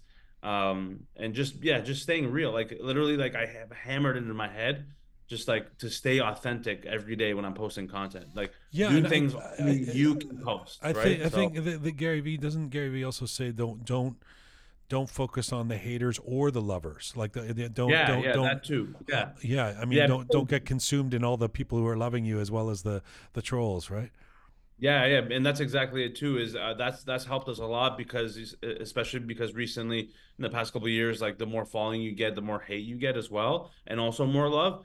And he's right. It's like if you get too caught up on the negativity, then you think you're a terrible person and you suck and you're not funny.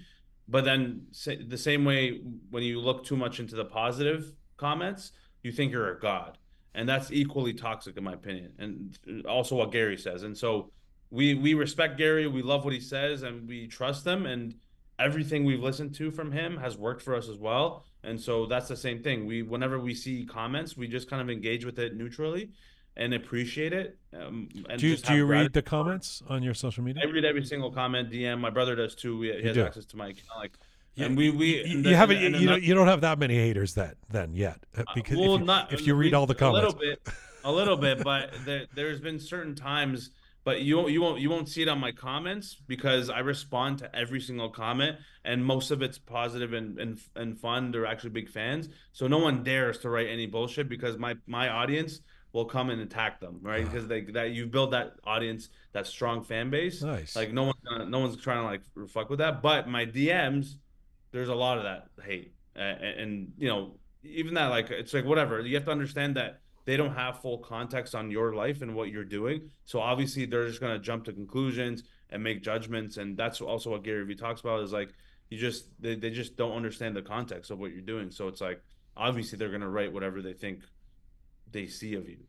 So It's you just have interesting, to you are a really authentic guy. I mean, you're very my experiences with you are you're incredibly modest and humble and just this really you seem like a really sweet guy. I mean, that's all I get from you, and that in a way, it's so interesting.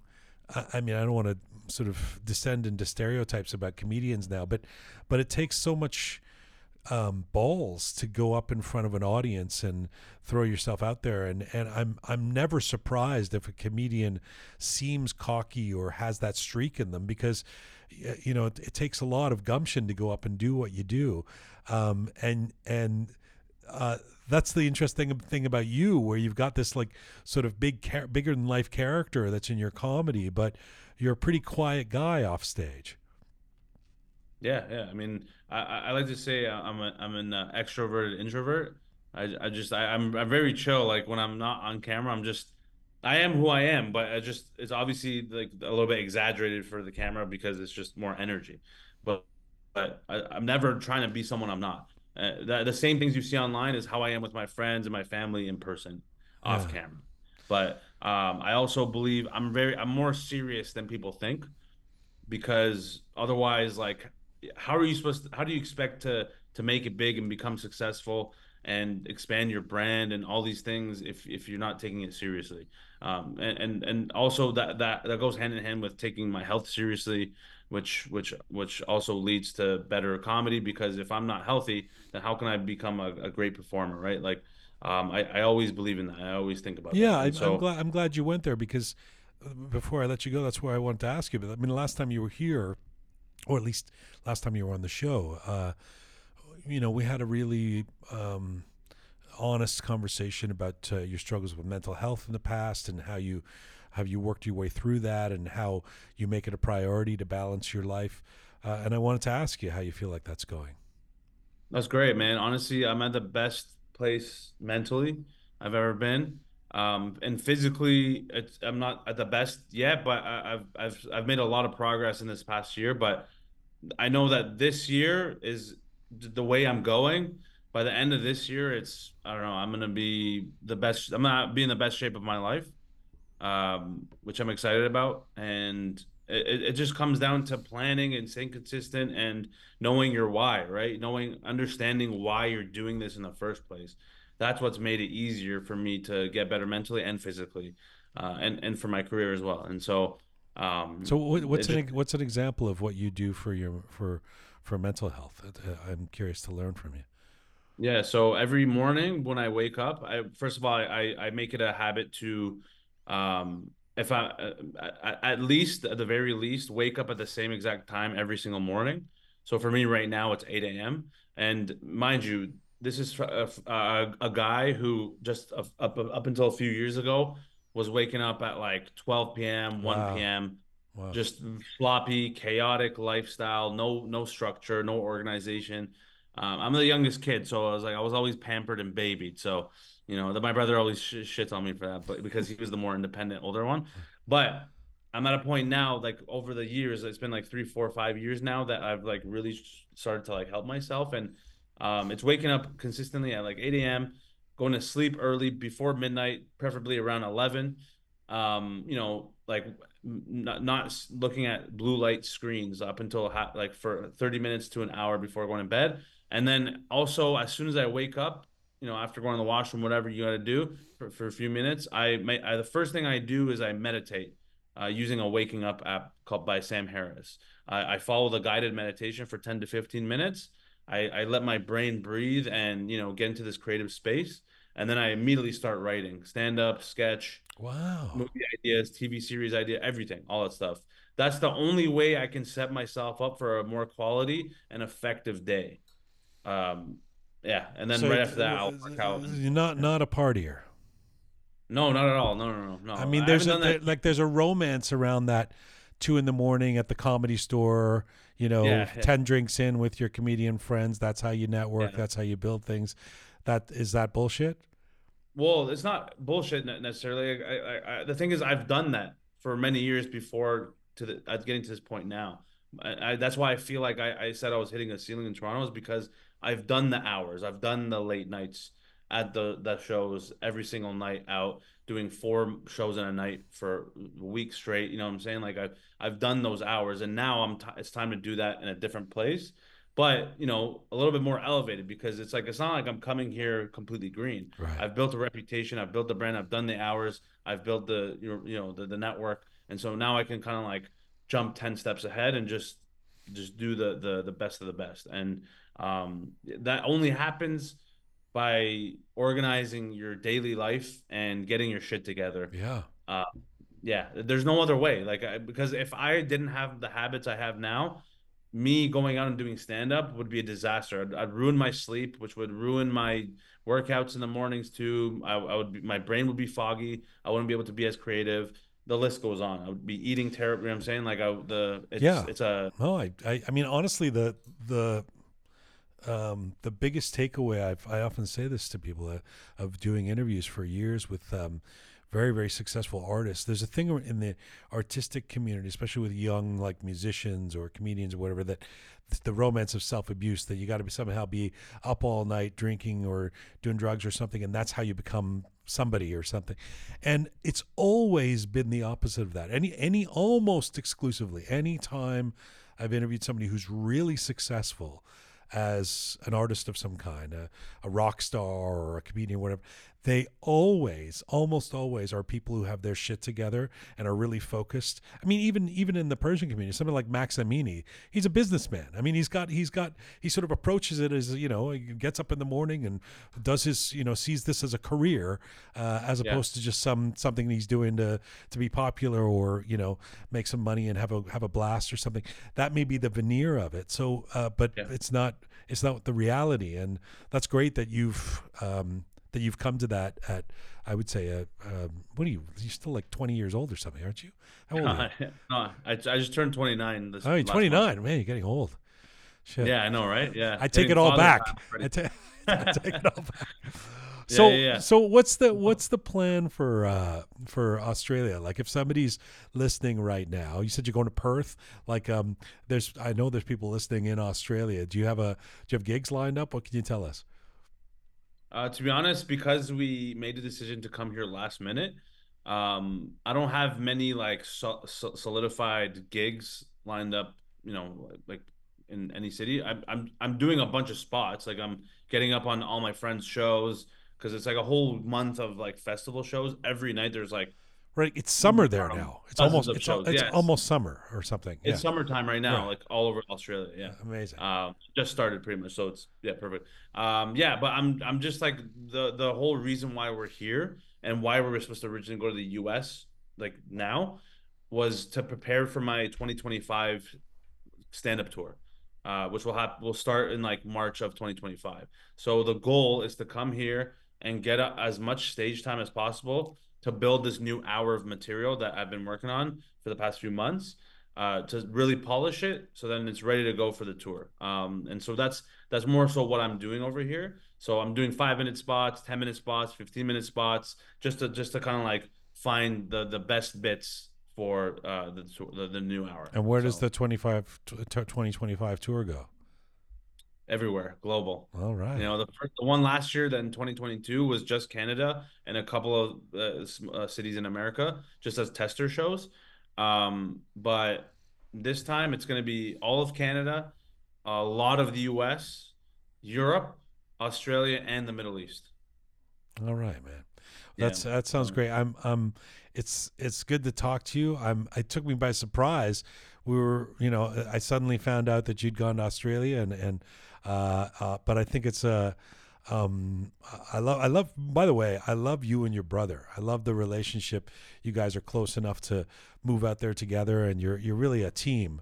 The way you do, you yeah. even speak as you're saying we. You're talking Yeah. about you and your brother, right? When you talk about this, Yeah, yeah, yeah, yeah. It's always about me and him, yeah. that's so Because great. without him, like I wouldn't be here, like to be honest, like Yeah, because he handles everything in behind the scenes, yeah. right? Like I'm only the face of the brand, right? Because I have to be. I'm the comedian. I'm the one who's making the jokes. But What you're saying, you're the hot one. yeah, yeah, yeah, yeah. I'm the sexy mixy one, sexy mixy. Come on. Yeah, but like honestly, it's a dynamic duo. It's like without him, I'm going nowhere, and vice versa. To be honest, so it's like a very strong duo because it's someone you can trust as well. That's like that already Yeah, beats out 95% of people in this yeah, industry. yeah, You know what I'm saying? Like it's rare. It's rare to have this, and yeah, so it's like why not double down on it? yeah. It's like it would be as stupid to Doesn't not Russell Peters? Isn't that he's with his brother's involved yeah, too, his right? older brother too. It's Yeah, literally the exact yeah, same age difference.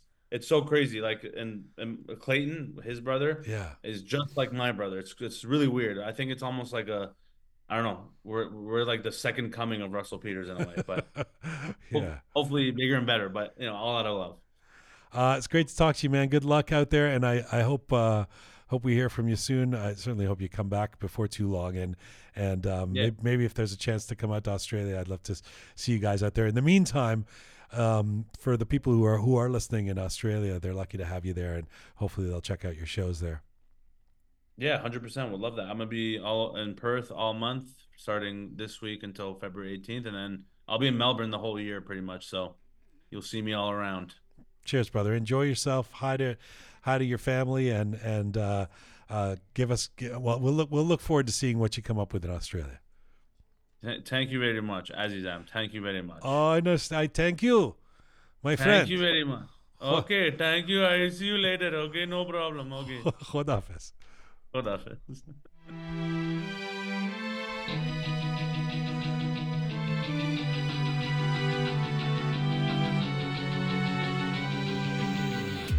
He's great, man.